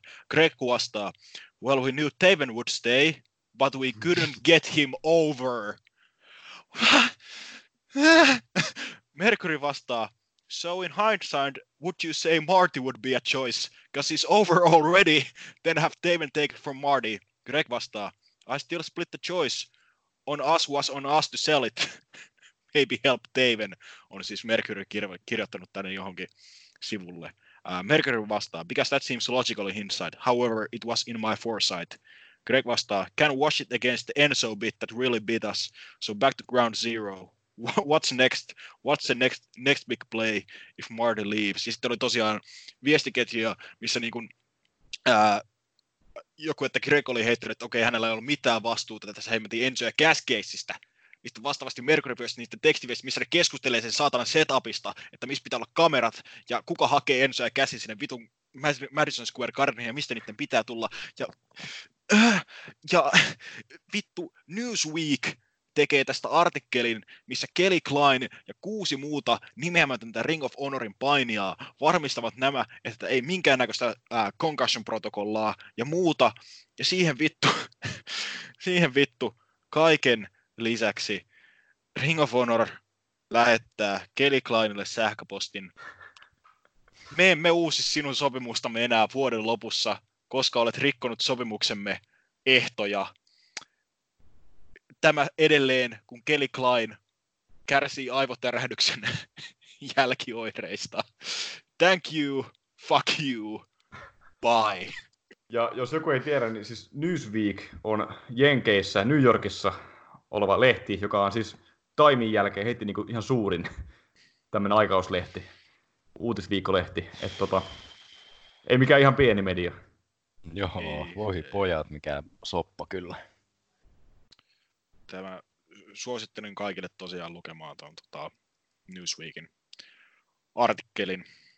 Tosiaan siinä myös nostetaan Benoakin lyhyesti esille tästä aivotärähdysprotokollasta puhuttaessa.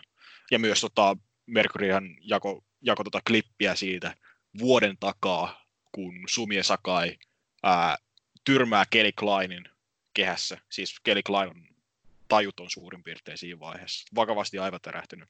Tuomari Todd Sinclair ei tee mitään siinä vaiheessa, ei tarkista kuntoa tai mitään. Ja se on mess of a finish. Noin siis niin kuin. Siis mitään ei ole opittu Chris Benoitsta ja vaikkapa Silver Kingistä, joka kuoli kehään tuossa keväällä. Että siis, miten voi olla näin iso firma, joka niin kuin rohi kuitenkin isoja tapahtumia järjestää PPVtä ja niin poispäin, ja siellä ei ole turvamiehiä, ei ole lääkäreitä, ei mitään. Että niin kuin, ei kyseessä ole mikään niin kuin ihan pieni jumppasali-indy kuitenkaan, ja rahaa on vaikka kuinka paljon Sinclairillä, että siis ihan ihmeellinen keissi. Nyt mä löysin tämän Maria Manic tekstiviestiketjun. Mercury kysyy, Maria's contract being a mistake, you mean it was your oversight? Greg vastaa yes. Mercury, that is a fuck up, big one. I want to help not let that happen. Greg, at the same time, if a talent wants to be here, they will reach out. Mercury, no, they won't. You don't even know. Greg and Maria, while intriguing and full of potential, it is not going to make us millions. Mercury, wow. Greg, bottom line, not one single talent is going to do that for us right now. The bigger picture is more important. Mercury, ok. Tästä voisi melkein yhdistää tuohon meidän seuraavaan osioon, eli kysymysosio, kun täällä oli eräs kysymys semmoinen, että kuoleeko Ring of Honor, niin mitä olette mieltä? Ennen Impactia. Se on mun mielipide. Niin, viimeinen sammuttaa valot, että tässä vaiheessa kysymys on enää, että kuka ne sammuttaa. Joo, siis tämän hemmetin sekasot, kun voi ehkä vielä pelastaa, jos on koko saatanan johtostruktuurin pystyy tuolta siivoamaan pois. Että Greg Gilliland, Joe Koff, helvettiin, mieluiten myös Delirious helvettiin samalla ovenavauksella. Ei ole onnistunut tekemään mitään buukkauksellisesti. Bully Ray mahdollisesti myös kanssa. Mutta siis tässä kohtaa kun miettii, niin Ring of Honorin on tullut seurattua vuodesta 2002 saakka. Silloin Gatsaalla ladattiin matseja, missä Low-Key painii jotain. Siellä oli muun muassa Eddie Guerrerokin kehissä ja tietysti Danielson myöhemmin. Ja siis Low-Key Daniels, Briscoe veljekset aloitti uraa siellä, Samoa Joe, AJ Styles, Jerry Lynn paini mahtavia matseja rohissa. Siis niin paljon hyvää. Joku Necro Butcherkin painunut siellä ja Kento Kobashi ja kaikki kaiken näköistä ollut. Ja sitten tämä alamäki on ihan järkyttävä. Ja siis tässä kohtaa meikäläisen paras henkilökohtainen muisto Ring of Honorista rupeaa olemaan se, tuossa kun BJ Whitmer mainittiin, niin meidän Dallasin reissu 2016, WrestleMania viikonloppu, yksi show on Ring of Honor, tämmöinen pieni joku juhlasali, missä oli sitten painitapahtuma, ja siellä oli BJ Whitmer, eli tämä Kelly Kleinin mies sitten kehässä, ja erittäin semmoinen juopuneen oloinen herrasmies siellä takarivissä huutaa läpi niin kuin sen matsin koko ajan, että Blowjob Whitmer! Tää on ehkä mun paras muisto rohista. Ja mikä muisto se onkaan? Ruhroh. Ruhroh on liian täydellinen termi kuvaamaan tätä koko tilannetta. Että siis kunniakas historia, mutta viimeiset 10 vuotta niin on tehty paljon asioita väärin. Siis kun ensi kuussa on meidän tuo Humpuuki Special 2010-luku teemajakso, niin kun ajattelee, mistä Ring of Honor lähti vuoteen 2010, Steen oli just puuvattanut generikoa selkää. Vuoden kuumin juoniklubi oli just alkanut. Ja nyt me ollaan lähestulkoon 10 vuotta myöhemmin tässä, kun Matt Taven on tappas koko firman. Siitä tulee mielenkiintoinen podcasti, mutta silloin voidaan kysyä, niin kuin tässä aina vitsikkäästi kysytään, että mistä Smarkside muistetaan, niin voidaan kysyä, että mistä Ring of Honor muistetaan, koska se kuolee ihan pian, niin sitä ei enää löydetä mistään, se ainoastaan muistetaan. Mutta aloin miettimään vaan siitä tässä, kun miettii näitä niin rohin meininkejä, kun oltiin nyt keväällä katsomassa G1 Supercardi, ja siinä oli se juurikin tikapuumatsi, missä oli Matt Taven, Marty Scurll ja Jay Lethal, ja yhdessä kohtaa siinä tikapuumatsissa, niin tikapuuthan silloin niin kuin lensi yleisöön. Tätä yhtä yleisön jäsentä vissiin niin kuin osu ne tikapuut. No siinä oli kyllä New Japan, että siellä oli pakko olla kyllä niin kuin vähän paremmat turvajärjestelmät varmaan lääkärit paikalla. Koska se oli New York ja Madison Square Garden, niin on niin, pakko. Mutta jos se oli joku Alabama tai joku muu vastaava, missä niinku ei ole mitään, niinku, en mä tiedä onko Alabamassa, mutta siis anyways, joku sellainen paikka, missä ei ole yhtä niinku tiukkoja säädöksiä ja ei ole New Japania mukana paikalla pitämässä vähän jöötä, niin mitä jos siellä kävisi sillä, että tikapuut osuu katsojaa päähän niin, ja katsoja vaikka tyyliin kuolee, niin se olisi niinku viimeistään Ring of Honorin loppu. Joo, siis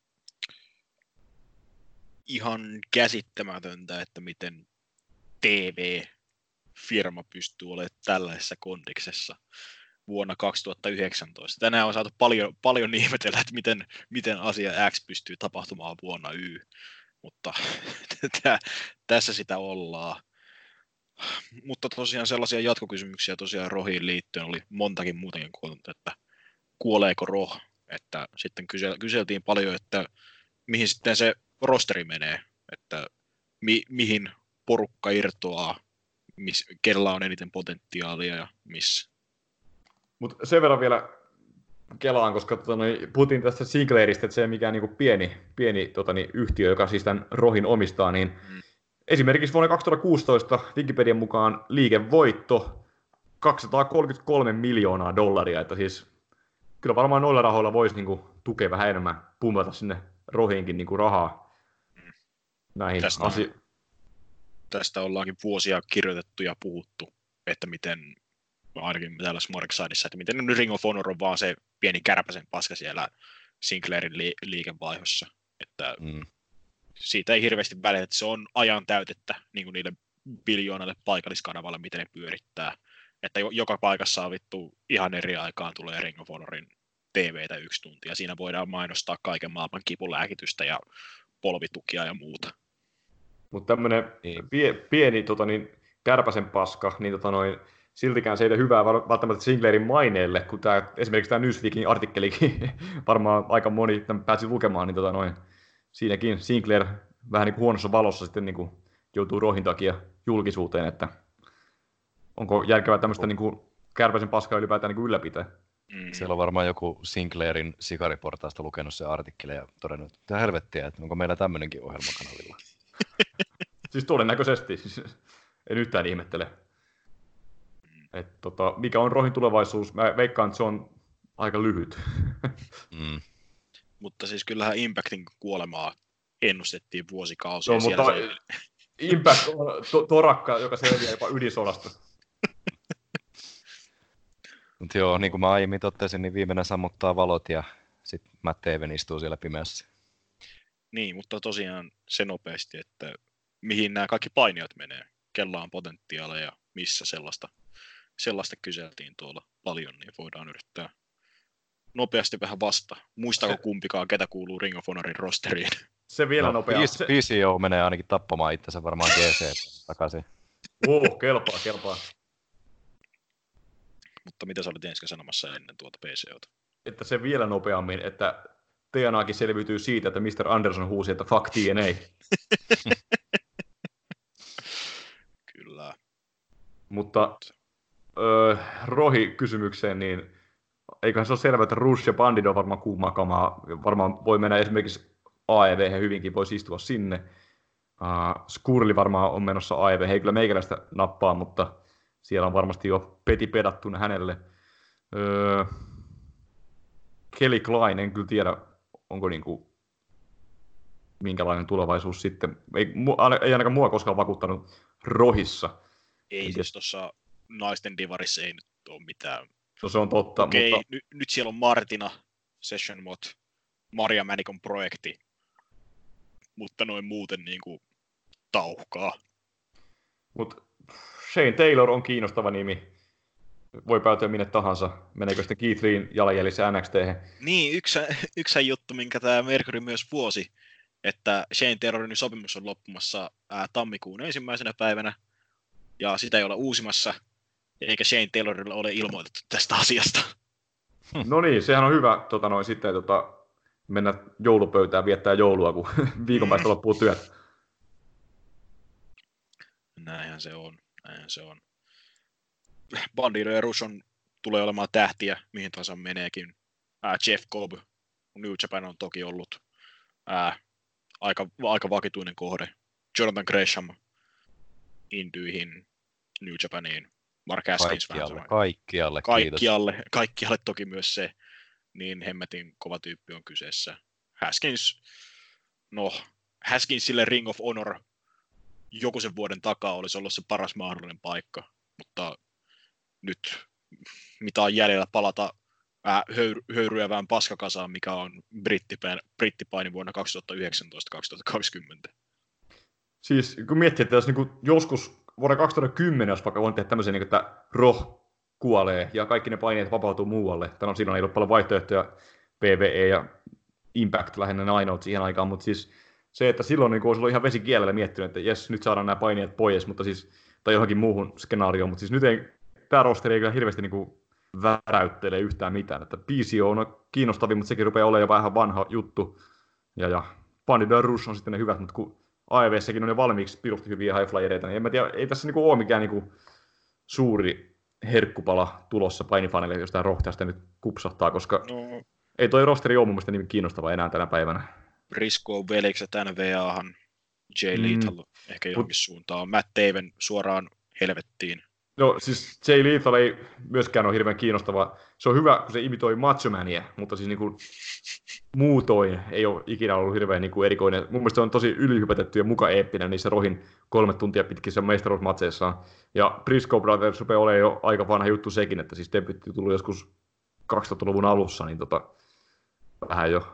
No, sopisi NVAhan ehkä vetää vähän semmoisia hitaampia brawleja, mutta en tiedä, ei tämä kyllä hirveästi kiinnosta. Koko Rohista on mennyt vähän niin kuin maku tämän koko niin kuin tapahtumaketjun takia. Ja silloin kun kaikki nämä Young Bucks ja Omegat sun muut lähti menee sieltä, niin silloin tuli tavallaan se viimeinen kuolin isku Rohille, koska siihen asti oli pushattu näitä New Japan-tähtiä, ja sitten kun ne lähtee, niin sitten sinne jää kasa jobbereita tavallaan sitten keskenään, niin Roh on niin paljon ampunut omaan jalkaansa, että nyt se näkyy sillä tavalla, että ei vaan oikein kiinnosta enää.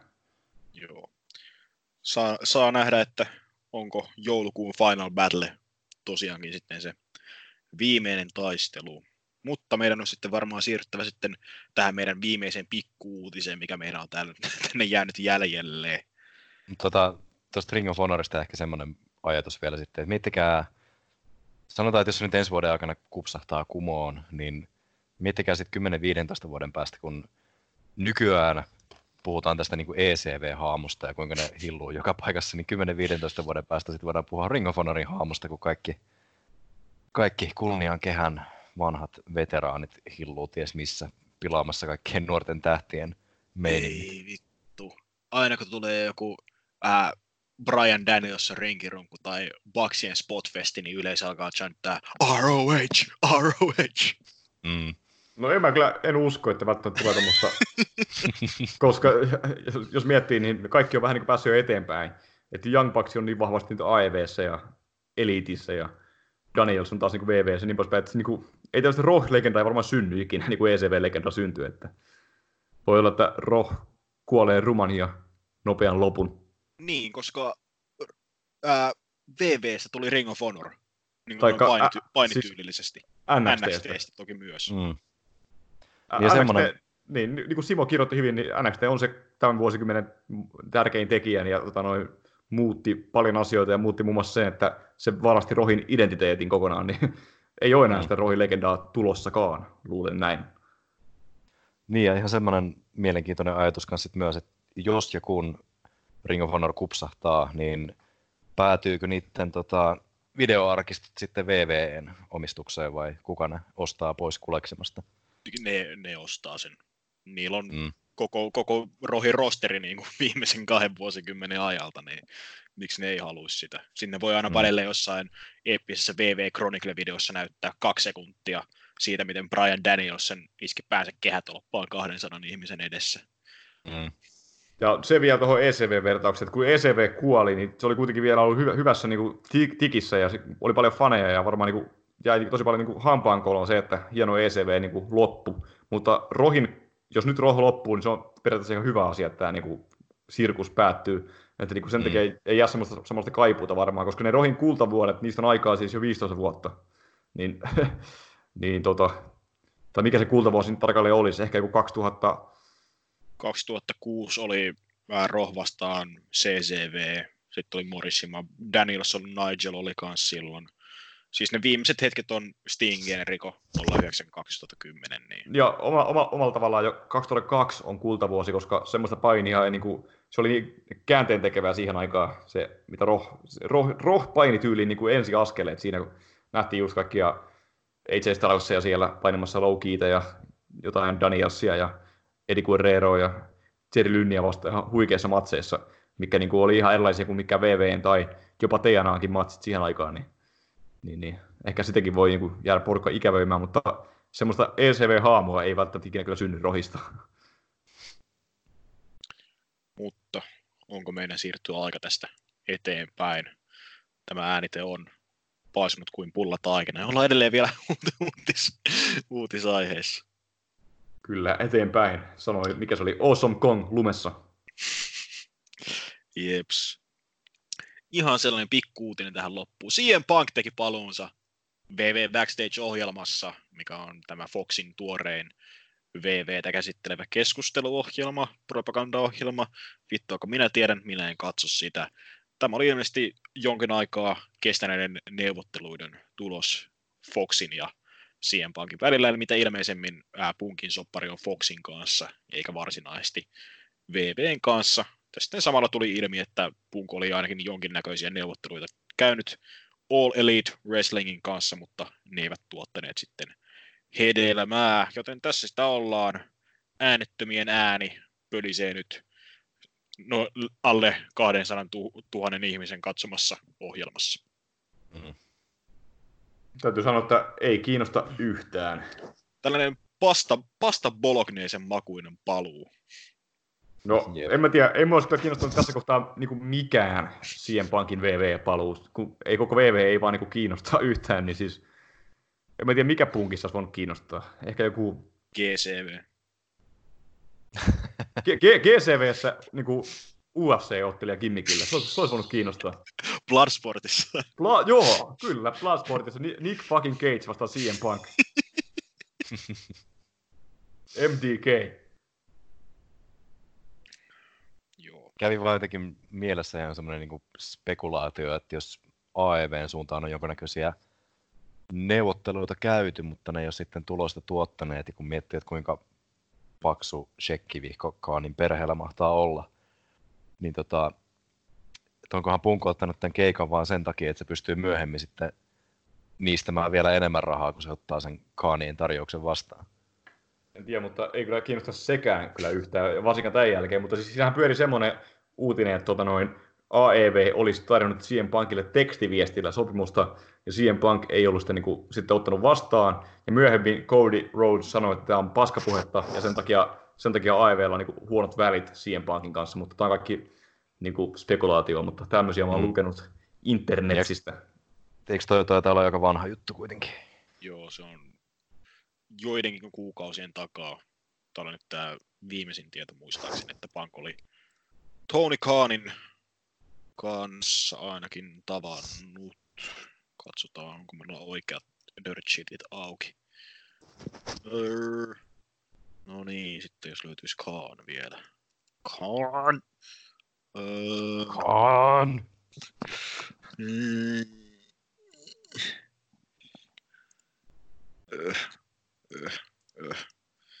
Apua. Puhunko minä paskaa nyt? No ei just löytynyt sitä. Helvetti. Puhun paskaa. Maailman paras podcast kyllä. Eikö hetkinen. Towers are competitive and Punk did get offers from AEW which opened talks with him in 2018. When Tony Khan first decided to explore the idea, starting a wrestling company, Punk was one of the first people he contacted. According to those with knowledge of the deal, he was given a money offer and obviously didn't accept the offer. He had one personal meeting with Khan and the two had a dialogue over time. But when cold at the time, AEW as a promotion became very serious and started having legitimate success. Although there was contact as late as June based on what Punk has said. Okei, eli tapaaminen on tapahtunut jo vuosi takaperin ainakin.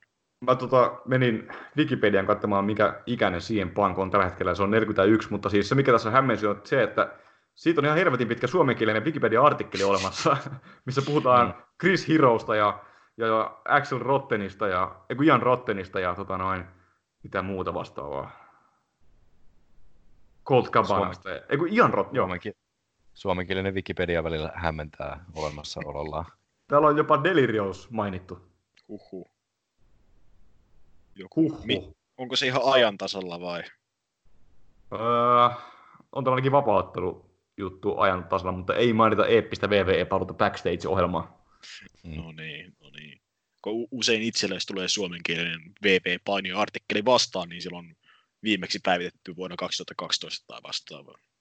Tämä on jopa ihan yllättävän hyvää kieltä. Se on vasta onkin hämmentävää. Sä oot itse käynyt kirjoittaa sitä vaan muista. On tainnut olla sitten törpöttelemässä.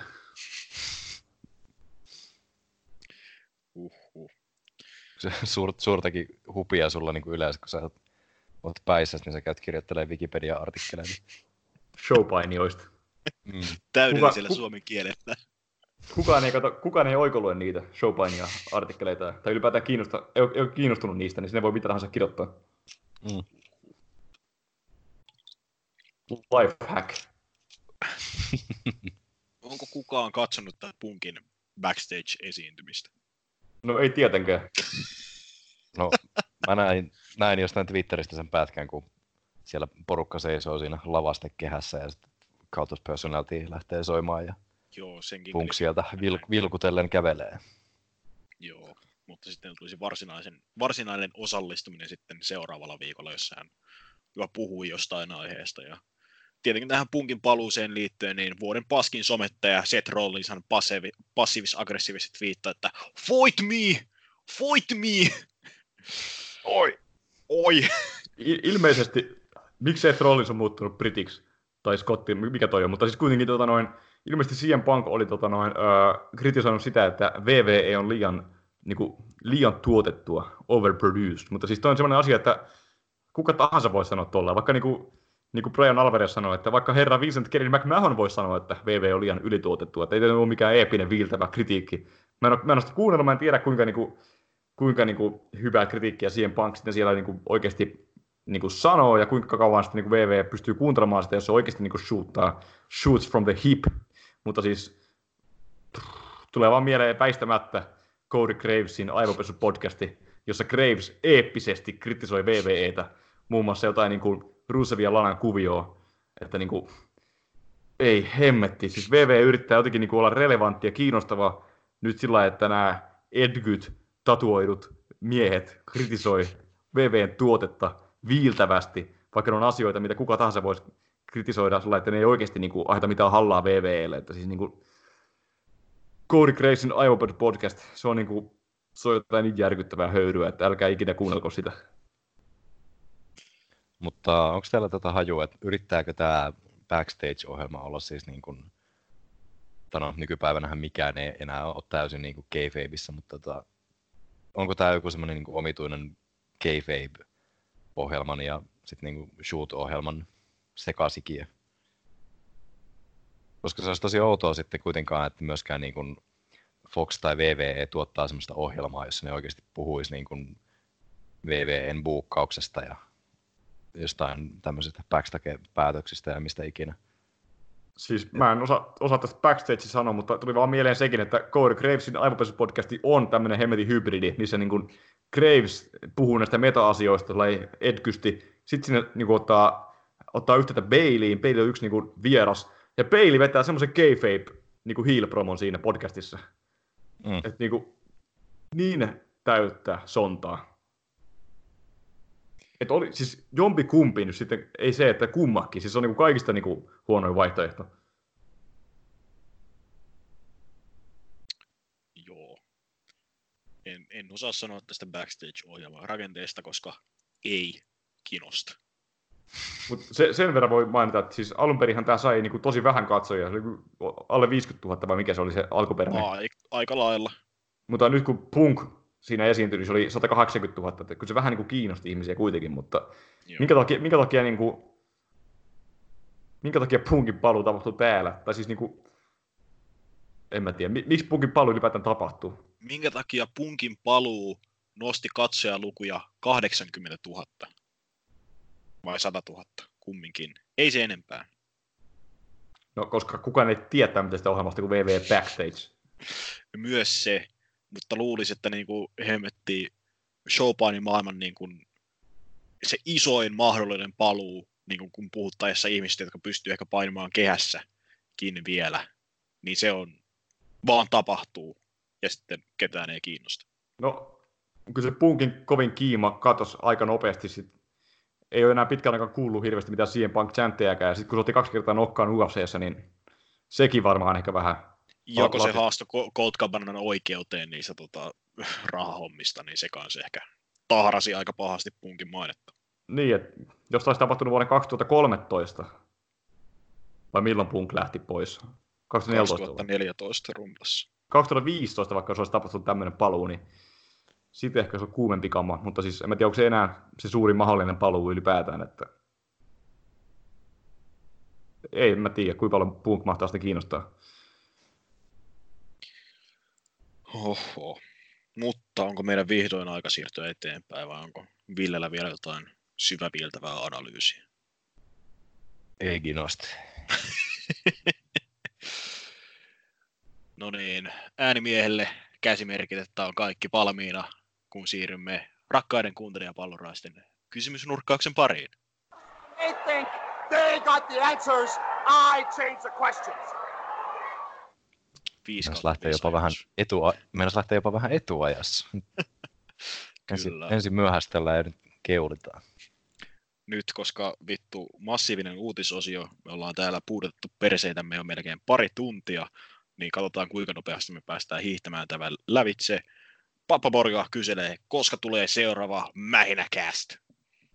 Seuraava mähinäcast tulee... Seuraavan kerran, kun Enska saa kintonikkiä. Niin, ja se tulee tuolla Marsalkka Mannerheimin muistomähinässä. Miten sä luulet, että se toimii, koska niin ootteko jos se tekee livenä siellä, että kaikki vaan kyselee siellä, niin joo. Se tehdään meidän matkallamme sinne Pasilaan siinä junassa.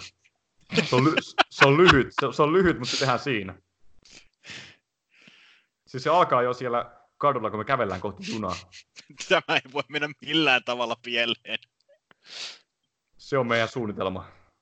Se on sinun suunnitelmasi. Nyt se on meidän.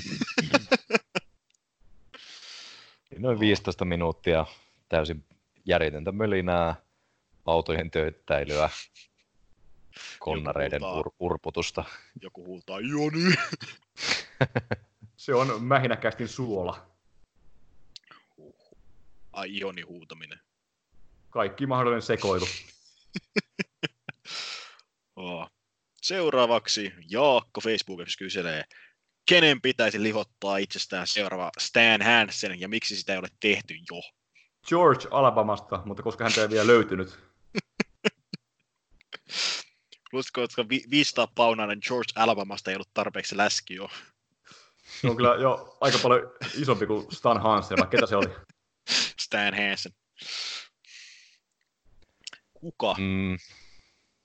Semmoinen ensimmäinen, mikä tulee niinku intuitiolla mieleen, on totta kai Adam Page, noista niinku, varmaan noiden cowboy-hommien takia. Mutta semmoinen ehkä niinku hauskempi voisi olla, että kun miettii, Stan Hansenhän oli tosi suosittu Japanissa aikoinaan, että jos Will Ospreay gonahtaisi ihan täysin, rupeisi syömään ihan hulluna, lihoisi joku 100 kiloa ja plus rupeisi vielä niinku sokeutumaan ja heittelemään vaan niinku lariatteja pimeyteen, niin... Mä oon kyllä en toivo tuommoista ollenkaan. En mäkään nyt sanonut, että mä toivoisin, mutta se on ihan hauskaa. Kysymys oli, että kenen pitäisi lihottaa itse Stan Hansenin. Mä sanon Scott Dawson, vaikka se onkin kliseinen, mutta siis silti. Kunnon örmyäijä. Siinä voisi olla semmoinen. Onko se tarpeeksi pitkä? Stan Hansen 1,93 m. Scott Dawson. 1,70 m. Kääppi. 1,78 m. Ei, Scott Dawson. Shorty S. Shorty D. Saman tien. Shorty D, damn it.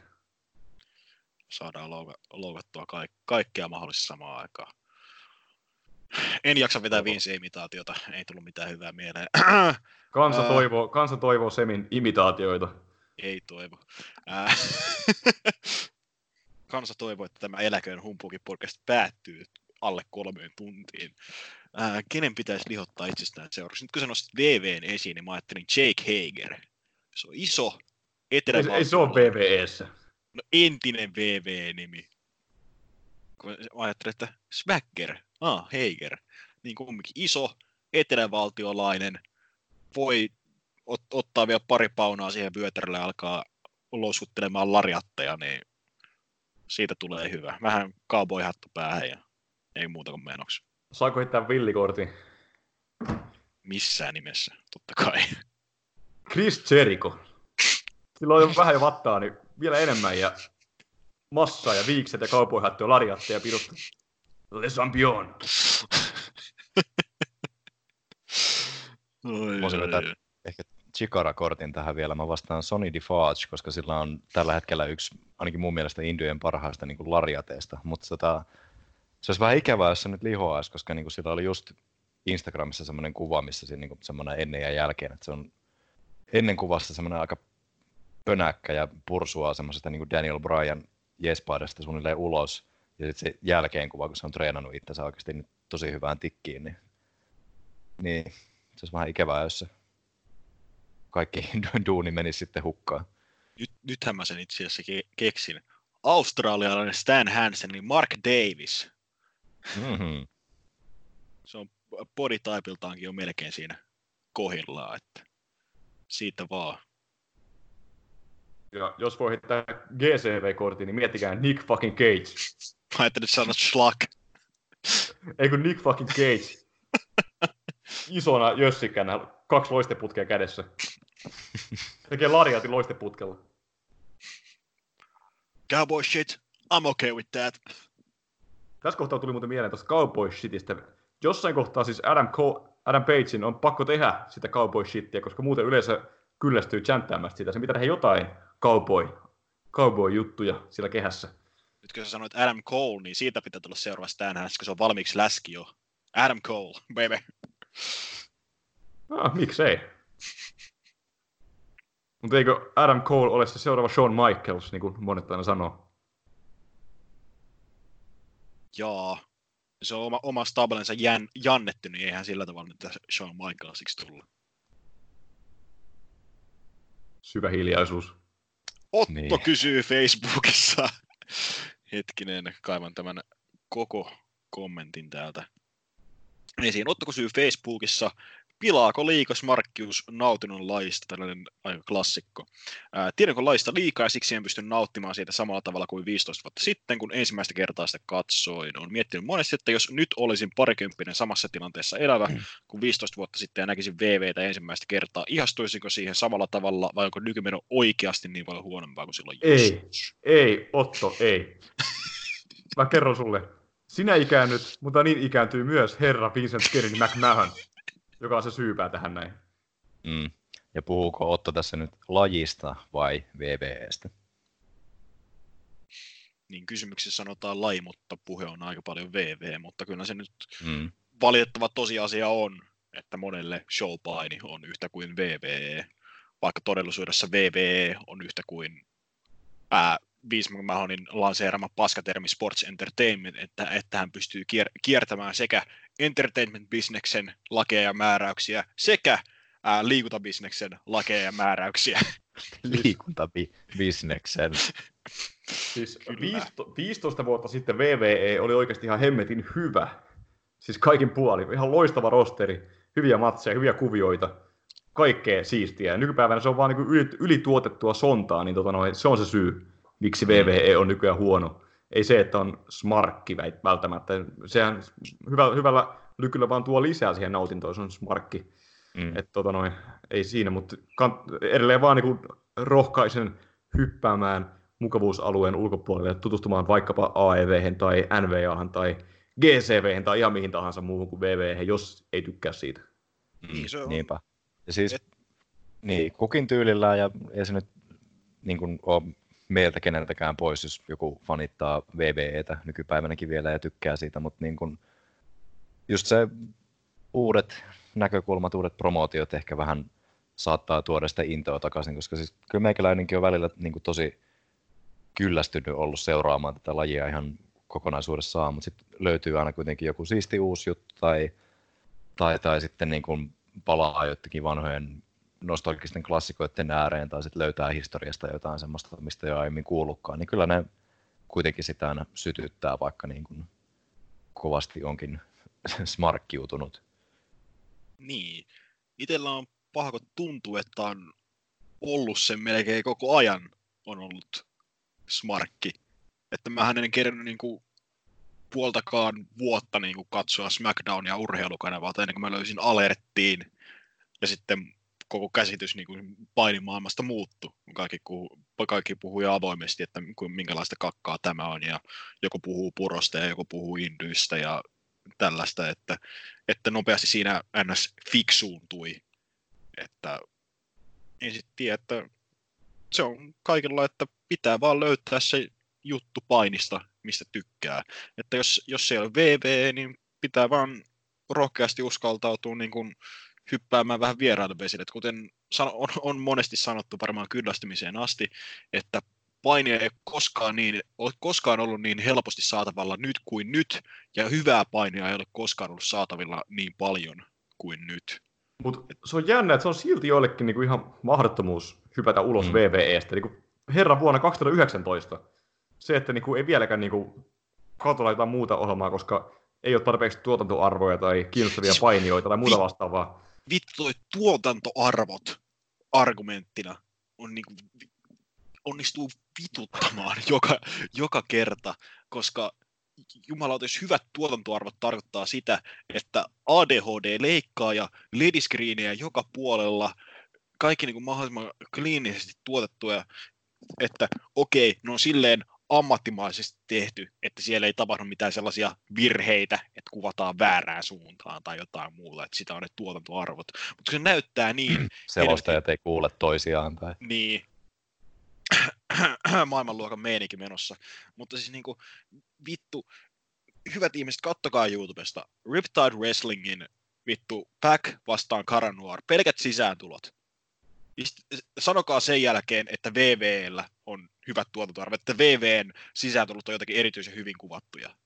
Että siinä Riptideissa on vittu ihan niin kuin elokuvallisen kuvaamisen, ne on vittu tyyli opiskelijoita, jotka opiskelee elokuva-alaa, niin pystyy ihan perusteella, kuvakulmilla niin kuin näyttämään se, että Caranuarin vittu sisääntulo, se mikä se tekee joka tapahtumassa, niin se näyttämään vittu maailmaa mullistamalla maailman vittu isoimmalta tähdeltä siinä.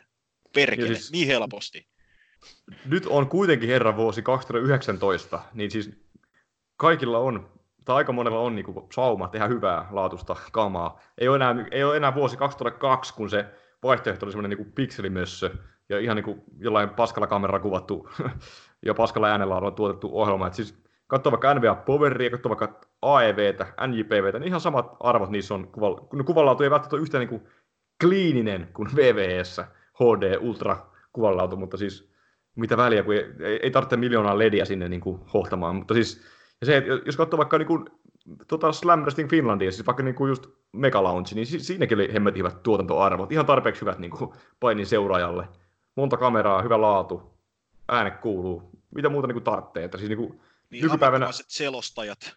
No varsinkin se, mutta siis niin kuin, nykypäivänä siis ei toi tuotantoarvo-argumentti enää niin kuin päde, jossain GCV:ssä ehkä pätee, kun se on niinku osa sitä viehätystä, että se on niinku vähän niinku semmoista paskaa se niinku estetiikka, mutta siis niinku ei toi ei enää niinku mikään argumentti nykypäivänä. Siis ja se, että ei ole kiinnostavia tähtiä, niin mun mielestä toi on myös niinku semmoinen, että pää pois perseestä, että ei niinku, et sä tietänyt VV:stäkään alun perin ketään. Kaikki oli uusia nimiä. Sama se on sitten, jos sä alat seuraa vaikka AEVtä, niin siellä vielä helpotuksena on vaikkapa Chris Jericho ja Dean Ambrose ja Pakki ja niin poispäin, että sinne on vielä helppo mennä siinäkin mielessä. Mutta siis niinku avoimin mielin vaan niinku uusille vesille ihan jokainen, se tekee hyvää. Joo. Sielläkin oli kysymyksiä. Kyllä, nopeasti. Otan tästä yksi vielä nopeasti, kun vittu perse puutuu. Nyt kun AEV on hetken pyörinyt, onko mielestäni merkittävää hahmon kehitystä tapahtunut tänä aikana? Kenellä eniten, millä tavalla, kenellä ei? Näin kyselee Prinsessa tuolta Discordin puolelta. Tämä oli just se kyssäri, mitä meidän ei pitänyt kysyä. Ei vittu, oliko? Siinä tapauksessa, sori Prinsessa. Mitä vittua meidän piti kysyä? Perustelu oli se, että näet kerran niin paljon läpi kuitenkin AEVn niin jälkipyykkinaruissa ja ennakoissa, niin koitetaan johonkin muuhun tässä. Se oli joku kysymys, joka liittyy kaikkiin promootioihin, mä en muista enää mikä se oli, mutta joku semmoinen. Tällä hei Les Pebbles kysyy, kuka päästi koirat ulos? Vahameen. Ei ainakaan Chris Benoit. Se kysymys taisi olla, mä en nyt muista keneltä se tuli ja mistä, mutta että mikä promootio tekee tällä hetkellä eniten oikein ja miksi? Kyllä, tämä. Mikä on painoorganisaatio, joka tekee tällä hetkellä eniten oikein? Miksi? Jatkona, mikä tekee kaikkein vähiten? Näin kyselee Paltamon pelimies Discordissa. Pahoittelut Anniina, tämä oli Sverve. Toi on vaikea toi jälkimmäinen, mikä tekee niinku huonoiten. Se on joko VVE tai Ruhro tietysti, mutta siis kumpi se nyt on? se on vähän mielipidekysymys. Mutta Siis tuossa niin pitää valita sitä, että niin kuin, haluaako mieluummin juoda niin kuin oksennusta vai kusta? Haluaako ottaa mieluummin arsenikkia vai syönedia? Tuo oli parempi ehkä. Toi mun oli vähän vulgaarimpi. Mutta jos keskitytään positiivisiin, mikä on painiorganisaatio, joka tekee eniten oikein ja miksi? Helppo. NVA Power. Miksi? Mä kerroin jo mun rakkauden tunnustukseni, oliko se viime humpuukissa vai missä, mutta kyllä te tiedätte. Se on vaan... sen verran nopeasti voi lyhyesti sanoa siis sen, että no ensinnäkin Into the Fire, toi riittää jo, se on siinä. Alkuvideo, timanttia. Mutta vakavasti ottaen, niin se, että siis on tämmöinen episodimainen viikoittainen painiohjelma, joka muistuttaa TV-sarjaa siinä mielessä, että hitaasti kehittyy ne juonikuviot, ja ne kulminoituu sitten siellä oletettavasti siellä PPV:ssä.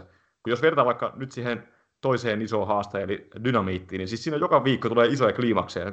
Nytkin nähtiin siis Moxley vastaan Darby Allin, joka niin kuin viikossa vaan pykättiin, ja viikossa tehtiin myös se tämä Proud and Powerfulin matsi, oliko se Private Partya vastaan, mutta siis nopeasti nämä matsit niin syntyy ja käydään läpi ja taas uutta suoneja, ja se on niin kuin semmoista niin kuin jatkuvaa vuoristorataa, mutta siis se, että Powerissa hitaasti nämä kuviot muhii joka viikko, saadaan vähän lisää kysymyksiä ja vähän niin kuin vastauksiakin myös sitten niin kuin myöhemmin, että se niin kuin hitaasti etenee kohti sitä PPVtä, niin se on ihan hemmetin hienoa tavallisen TV-sarjan kerrontaa, mikä lähestyy sitä season finaleja niin kuin jakso kerrallaan, niin siis tämmöistä ei ole ollut painissa pitkään aikaa, kun kaikki Vincent sirkukset ja ADHD-mainen AEV, niin tämä on se, minkä takia tästä tykkään todella paljon. Joo, voin allekirjoittaa tätä statementtia kyllä, mutta niin kuin, totta kai tekisi mieli vastata Chikara, mutta ihan periaatteessa nyt vähän tökkii, kun ne on vitkutellut tämän kauden tapahtumien kanssa ja niiden julkaisuissa niin pitkään. Sieltä edelleen puuttuu niin kuin viime kesältä joitain. Nythän ne on lisännyt tonne Independent Wrestling TVC:n kasan tapahtumia kai tältä. Joo, mä en katsonut mitä kaikkia sinne oli tullut, mutta siitä on pari viikkoa korkeintaan, kun mä katsoin Chikara-topiasta, että se puuttu. Ne on kyllä tosi niitä niin kuin baseball-stadioneilla järjestettyjä näytöshowta, mutta kyllä niissäkin on ollut ihan kuitenkin niin kuin storyline-juttuja niissä parissa, mitä tuli julki.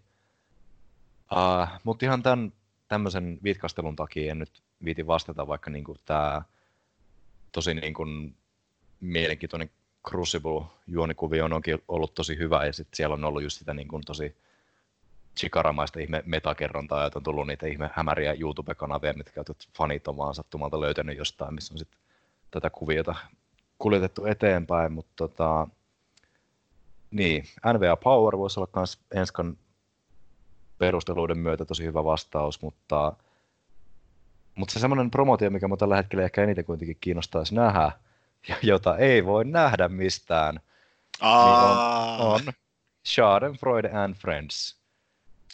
Kyllä. Schadenkrabs pelastaa brittiskenen yksikätisesti, tai sitten ei. Niin, mutta jotain ne tekee oikein, koska se kiinnostaa ihan älyttömästi, ja niin, sitä ei vaan näe mistään. Pitää tehdä uusi brittireissu sen takia.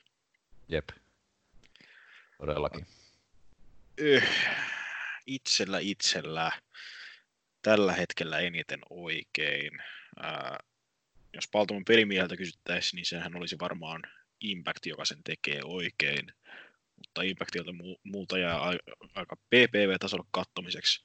MLV:ssä mä oon about 40 jaksoa jäljessä, siitä mä en osaa sanoa ajankohtaisesti. AEV se ei ole, vaikka olenkin tykännyt. NVA se ei ole, vaikka mä oonkin tykännyt siitä. Progress ei ole, luoja ei, se ei ole Progress. Niin mulle jää 2 kilpailijaa tähän tällä hetkellä, että Irlannin OTT ja Dragon Gate Japanissa. Että molemmat on mun mielestä tänä vuonna tehnyt paljonkin hyviä päätöksiä, hyviä rakenteluja, hyviä tapahtumia. Dragon Gate esimerkkinä on nyt aika lailla vihdoin niin kuin tekemässä tämän valtavan niin kuin, sukupolvihyppäyksen, että oikeasti alkaa rakentaa näiden kavereitten varaan ennen kuin rosteri vanhenee ihan käsiin. Ja muutenkin hyvä setti ollut läpi vuoden. Toki on ollut vähän nyt loppuvuodesta vähän riitasointuja, että kuinka paljon Ultimo Dragon sekoittaa itseään jälleen noihin buukkaussoppiin, mutta ei siitä sen enempää. Sitten vastaavasti Irlannissa OTT, jossa on käyty vuoden paras feudi Jordan Devlinin ja David Starrin välillä. Myös rakentanut hyvin nuorta talenttia, mutta siellä on se VV-peikko taustalla hiermassa nenjäänsä yhteen. Että ehkä tällä hetkellä menee Dragon Gateille tämä ääni. Oliko siinä meidän kysymysnurkkaus? Kyllä. Näytetään äänimiehelle kansainväliset käsimerkiksi valmiuteen, jotta tiedämme, että voimme vihdoin sukeltaa humpuukin odotetuimpaan, eniten ajateltuun, harkittuun klassikko-osioon. Sehän on tietysti kaatopaikka. Ei lähtenyt.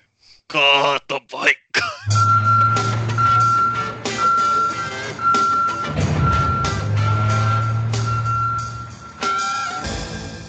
Siis kuka toi meidän äänitarkkailija on ja voisiko joku antaa sille potkut? Se on unohtanut päivittää VLC-mediasoittimen.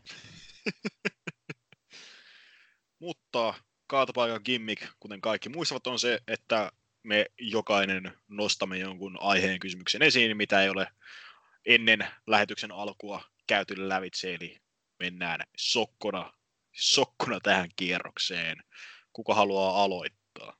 Minä voin tästä vaikka aloittaa, koska tällä kertaa ei ole mitään niin kuin pajatson tyhjentäjää, niin kuin se kesäinen Ricochet-kysymys. Joten tämmöinen vähän terapeuttinen itse asiassa kysymys. Voidaan tämmöistä pientä psykoanalyysiä tavallaan harrastaa. Miettikää kumpikin nyt painia, joita vihaatte eniten tällä hetkellä. Täällä on 5 sekuntia aikaa miettiä se. Liian vaikea kysymys. Intuitiivisesti vaan painia. Ja nyt sitten, vaikka Ville voi aloittaa, niin sun pitää keksiä 5 tapaa kehua tätä painia. Miksi hän on kuitenkin hyvä, vaikka vihaat häntä? Tai hahmoa. Ei ole pakko olla esiintyjä, mitä vihaat. Voi olla hahmokin, mitä vihaat. Mutta pitää löytää 5 hyvää asiaa siitä. Koska 3 ei riitä, mä tarvitsen 5. Kerro eka, kuka se on. Joo. No ensimmäisenä mun tuli mieleen Triple H, joka nyt niinku Nyt se pitää kehua iso nenä. Siis painijana niinku ei ole mulle koskaan silleen ollut niinku varsinainen mikään inhokki, mutta ei myöskään mikään niinku ultimate-suosikki silloin aikoinaan, sub-TV-aikoina. Että vähän semmoinen väliinputoaja ollut aina niinku omalle kohdalle, mutta niinku tää ehkä se kumpuu just tästä, tai varmasti kumpuakin just tästä nykyisestä niinku asemastaan firmasta ja siitä, kuinka se iso nokka täytyy jokaiseen kolhoon käydä työntämässä. Mutta 5 kehua. Kyllä. No siis DX parhaimmillaan aikoinaan oli tosi mainio poppo ja niillä on edelleen mun mielestä yksi maailman parhaista niin kuin sisääntulobiiseistä. Minkä vuoden DX? 2006 tietenkin. No siis Michaels, Triple H, China, kolmikko.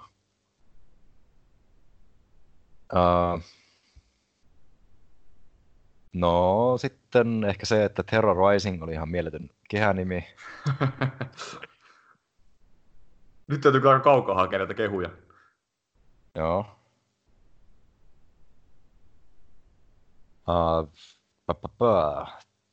Tosi hyvä ottelu. Se taisi olla Street Fight-mähinä Shawn Michaelsia vastaan silloin se 2002, kun Michaels teki comebackin. Unsanctioned. Vai 2003? 2002. Samassa vuodessa. Joo. Me ollaan 2 papukajaa Semin kanssa näköjään. Mitähän muuta? Vielä 2 pitää keksiä. Tykkäsin sen nahkatakki farkkuliivi kombosta silloin aikoinaan. Ja olikohan se joku, mä en muista, että oliko se niinku ihan roosta vai sitten jostain house, on se varmaan jostain roosta, koska niin, jos se olisi house showsta, niin miksi se olisi kuvattu ja levinnyt, mutta kun se myy sen, se on varmaan just jotain niitä jälki-DX nostalgiarunkkauksia silloin 2006-2007 akselilla, kun se myy jonkun iskun silleen, että se tyyli hyppää niinku köysiltä ja joku nostaa jalan pystyyn, ja se jää huojumaan siihen varmaan minuutiksi ennen kuin se katuu. Niin se oli ihan mahtava spotti. Oliko siinä jo 5? Kyllä siinä oli 5.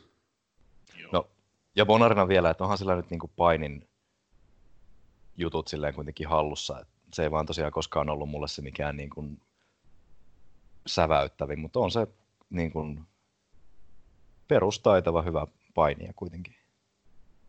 Siis onhan siellä nyt kuitenkin hyviä otteluita ollut monia vuosien saatossa. Mutta ehkä tää on just vaan tätä nykyistä antipatiaa. Joo. Mitäs Semi? Pienen nopanheiton jälkeen Pete Dunne. Ai vittu, arvasin. Hyviä asioita Pete Dunnesta. Silloin hyvä ottelukemia Tyler Batein kanssa. Yleensä. Se on hyvä hiili. Se on vaan miskästetty faceiksi viimeiset liian monta vuotta. Trent Seven pystyy kantamaan sitä hyvin mikissä. Sen singletti oli niin ruma, että se oli hyvä sen Progress-debyytissä vuonna 2014-2013. Tarvisi yhden vielä.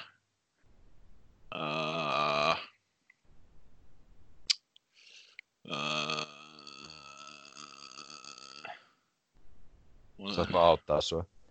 Yrit. Se kun yleisö huutaa sille, että Peter!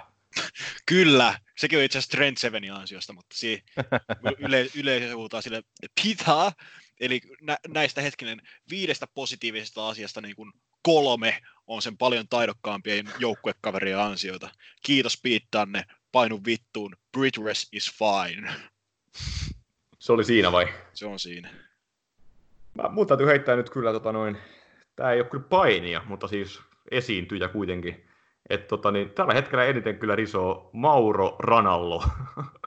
Mauro Ranallo on juuri poistanut Twitterinsä tänään, niin katsotaan mitä siinä tapahtuu. Koska mä en vaan enää jaksa kuunnella sitä niinku kiljumista ja ulvomista ja muka eeppistä hehkutusta, rääkymistä niinku ollenkaan. Se pilaa NXT:stä niinku viimeisenkin nautinnon, mut kun sitä pitää kehua, niin tässä kohtaa mä tarvitsen kyllä teidänkin apua.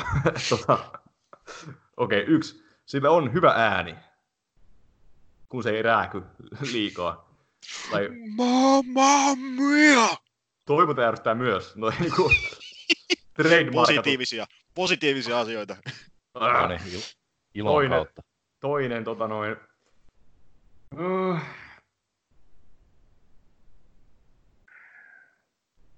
No, se ei tee samanlaisia ärsyttäviä maneereja kuin Michael Cole selostamassa sentään, että niinku, se ei ole ihan niin paha robotti kuin nämä Vincent robotit, koska sillä on enemmän vapauksia varmaankin. Ja 3. pointti, sillä on välillä hyviä intertekstuaalisia viittauksia, mutta on samalla myös kyllä sudenkuoppa, koska se tekee niitä aivan liikaa ja sitten ne niinku maistuu jo puulta. Mut no joskus, kehuja. Joskus sillä on ihan hyviä intertekstuaalisia viittauksia. 4. Se artikuloi hyvin. 5.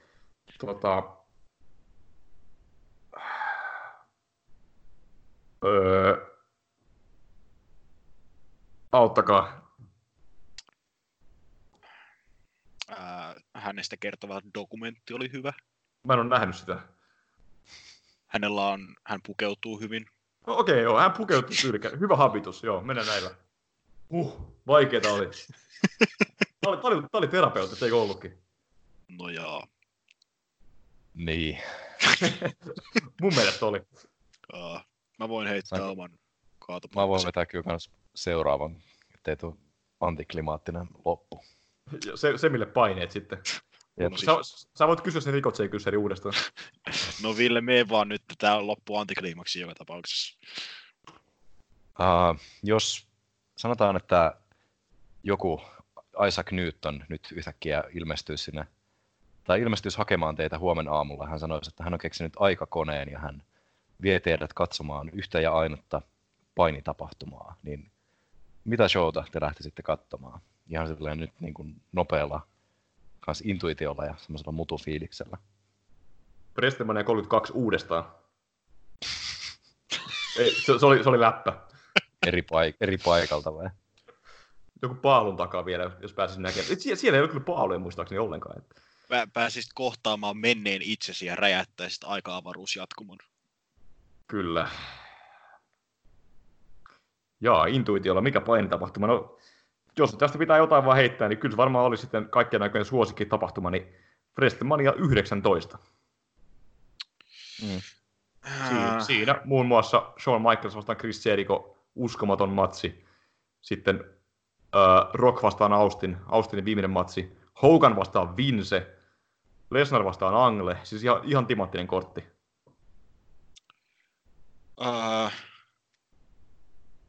Itellä PVGn bola vaikka vuosimallia 2015.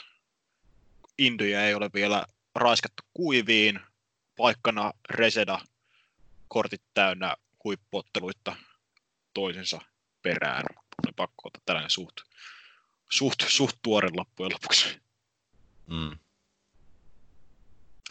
Joo, mä lähtisin luultavasti johonkin 90-luvun Japaniin sekoilemaan.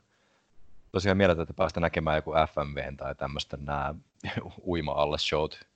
Etkö sä menisi siihen vitun Ekdomiin vai mikä oli tää All Japan Womensin tää jäätävä 9-tuntinen Tokyo Dome-spektaakkeli? No sekin olisi kyllä houkutteleva, mutta toisaalta kuinka usein sitä pääsisi näkemään painikehää uima-altaasta, joka räjähtää.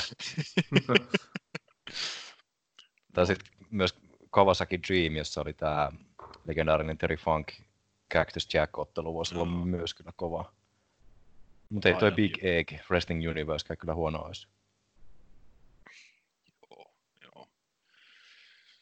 No, sitten on kai mun vuoroni päättää tämä kaatopaikka ja ajattelin ottaa tällaisen selkeän taputtelukysymyksen, kun aloitettiin positiivisesti ja tällainen aikamatka tuohon perään. Eli kun kerta joulukuu on pyhitetty niin koko vuosikymmenen jutuille, niin ajattelin tässä vaiheessa sitten koota tätä vuotta.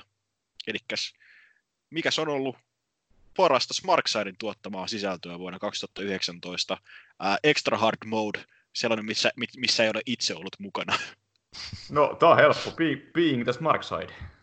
Huhhuh. Tää oli todella helppo. Se oli aivan loistava video, hienoa kamaa. Loistavaa. Niin kaikki ne 3, kyllä. Loistavaa sisältöä. Olisin voinut tehdä itsekin samanlaisen sitten New Yorkin reissulta, mutta ei käynyt mielessäkään. On laiska paskia niin kuin olen, niin Mutta ehkä ensi kerralla. Niin, hyviä vaihtoehtoja ihan paljon. Totta kai niin kuin ensimmäisenä tuli mieleen, siinä nyt oltiin kaikki 3 mukana, mutta totta kai niin kuin IPV Germany hajoilut joskus keväältä, Ronaldo ja kumppanit. Mutta tuliko Texasin ruusut tänä vai oliko se jo viime vuoden puolella? Eikö se tullut keväällä? Tänä vuonna, kyllä. Joo, se on yksi parhaita kyllä ehdottomasti kuin myös Mystisen P:n tää VVAD was gone wild, vai mikä hemmetti se nyt oli kanssa prokkis nimeltään se historiikki. VVAD ensimmäinen naisten PPV. Joo. Mutta ylipäätään noi tommoset tosi deepit historiamuistelut ja kaivelut on olleet tosi mielenkiintoisia, että kiitokset vaan asianomaisille niistä, kuin myös kaikille urhoollisille sankareille, jotka on kirjoittanut VVE-sisältöä, eli Vattimatti ainakin, ja toki myös kaikki maanantai-matsi- ja perjantai-promo-talkoisiin osallistuneet.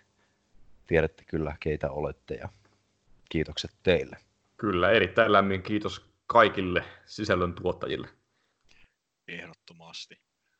Itse olisin myös nostanut tuon Paulin Girls Gone Wild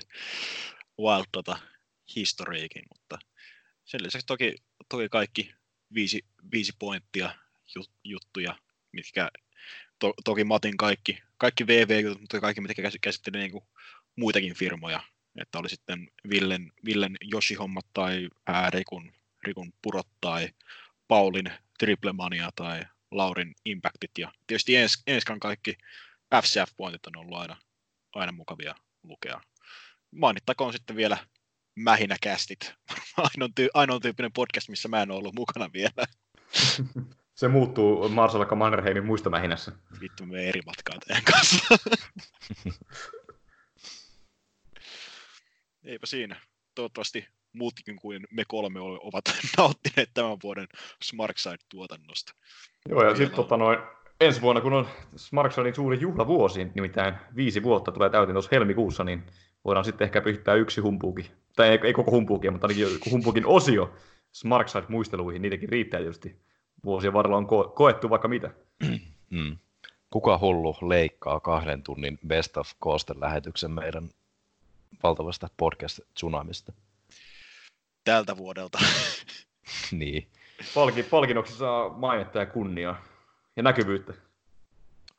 Itse asiassa kaikki kuuntelijapalluraiset, kommentoikaa johonkin Facebookiin tai johonkin Discordiin teidän suosikkihetkiä meidän podcastista vuosien varrelta, niin katsotaan pystynkö mä tähän. Nyt on muuten kova piipus. Sä otit tämän niinku haasteena. Siis mä olin ajatellut tätä jo aikaisemmin, mutta meillä on 100 podcastia tänä vuonna. Keskimääräinen kesto 2 tuntia, niin mitään en pysty lupaamaan vielä. Mutta nyt puhutaan kuitenkin miehestä, joka niinku laittoi melkein kaikki Juuson klassikkoarkot Smarksideen, että kaikki on mahdollista, kun kyse on Semin World Rateista. Siinä kesti vuosi. Siinä kanssa yksi parhaista jutuista kyllä ehdottomasti. Semmoista hiljaista kulttuurimyyrän työtä. Kyllä, siis Semi, jos joku ansaitsee sen Warrior Awardin, mitä niinku Ultimate Warrior tarkoitti, minkälainen se palkinto on, niin sen Semi ansaitsee. Kiitos tästä kunniasta, mutta meillä ei ole aikaa palkintopuheeseen, nimittäin ollaanko me 2,5 tuntia istuttu täällä studiossa jo? Aika lailla. Jorma huutelee jo oven takaa, että nyt äkkiä pihaan. Jorma on saanut potkut jo kuukausia sitten. Jos ei tänne huutele, niin se yrittää päästä takaisin töihin, mutta meillä on uusi vahtimestari Alertti. Ja tää oli runollista, että Smarksidin vahtimestari on Alertti. Mutta joo, Smarkside muistaa sosiaalisesta mediasta, keskustelua, Facebook, Discord, foorumi, kotisivut smarkside.com tietysti. Mites muuta? Seuraavan kerran ääniaalloilla. Mitäs PPV tässä oli seuraavaksi tulossa? Joku taisi lupailla. Survivor Series. Kukaan ei katso sitä, mutta joku oli lupaillut Takeover-pyykkiä ainakin. Matin pointit siitä tapahtumasta tulikin jo. Survivor Seriesistä tulossa myös pointit. NVAn Into the Fire on aikomuksena pyykätä. Todennäköisesti Ring of Honorin Final Battle. Jumalauta, mitäkään siitäkin tulee. Katsotaan, mitä äänitteet. Toki talvisota, ennakko, jälkipyykki, taivas varjele. Tuleeko muuta mieleen noin äänitteiden osalta? No Mähinä-kästi, no vittu. 100 podcastia rikki vuoden aikana. Ei Jeesus. Mutta pitääkö tähän loppuun sanoa vielä jotain järkevää? Joni. Ei. 2 sanaa, Joni. Ei. Kiitos, anteeksi, Mähinä, ensi kertaan, MDK, all fucking day. Äänimies. Outro.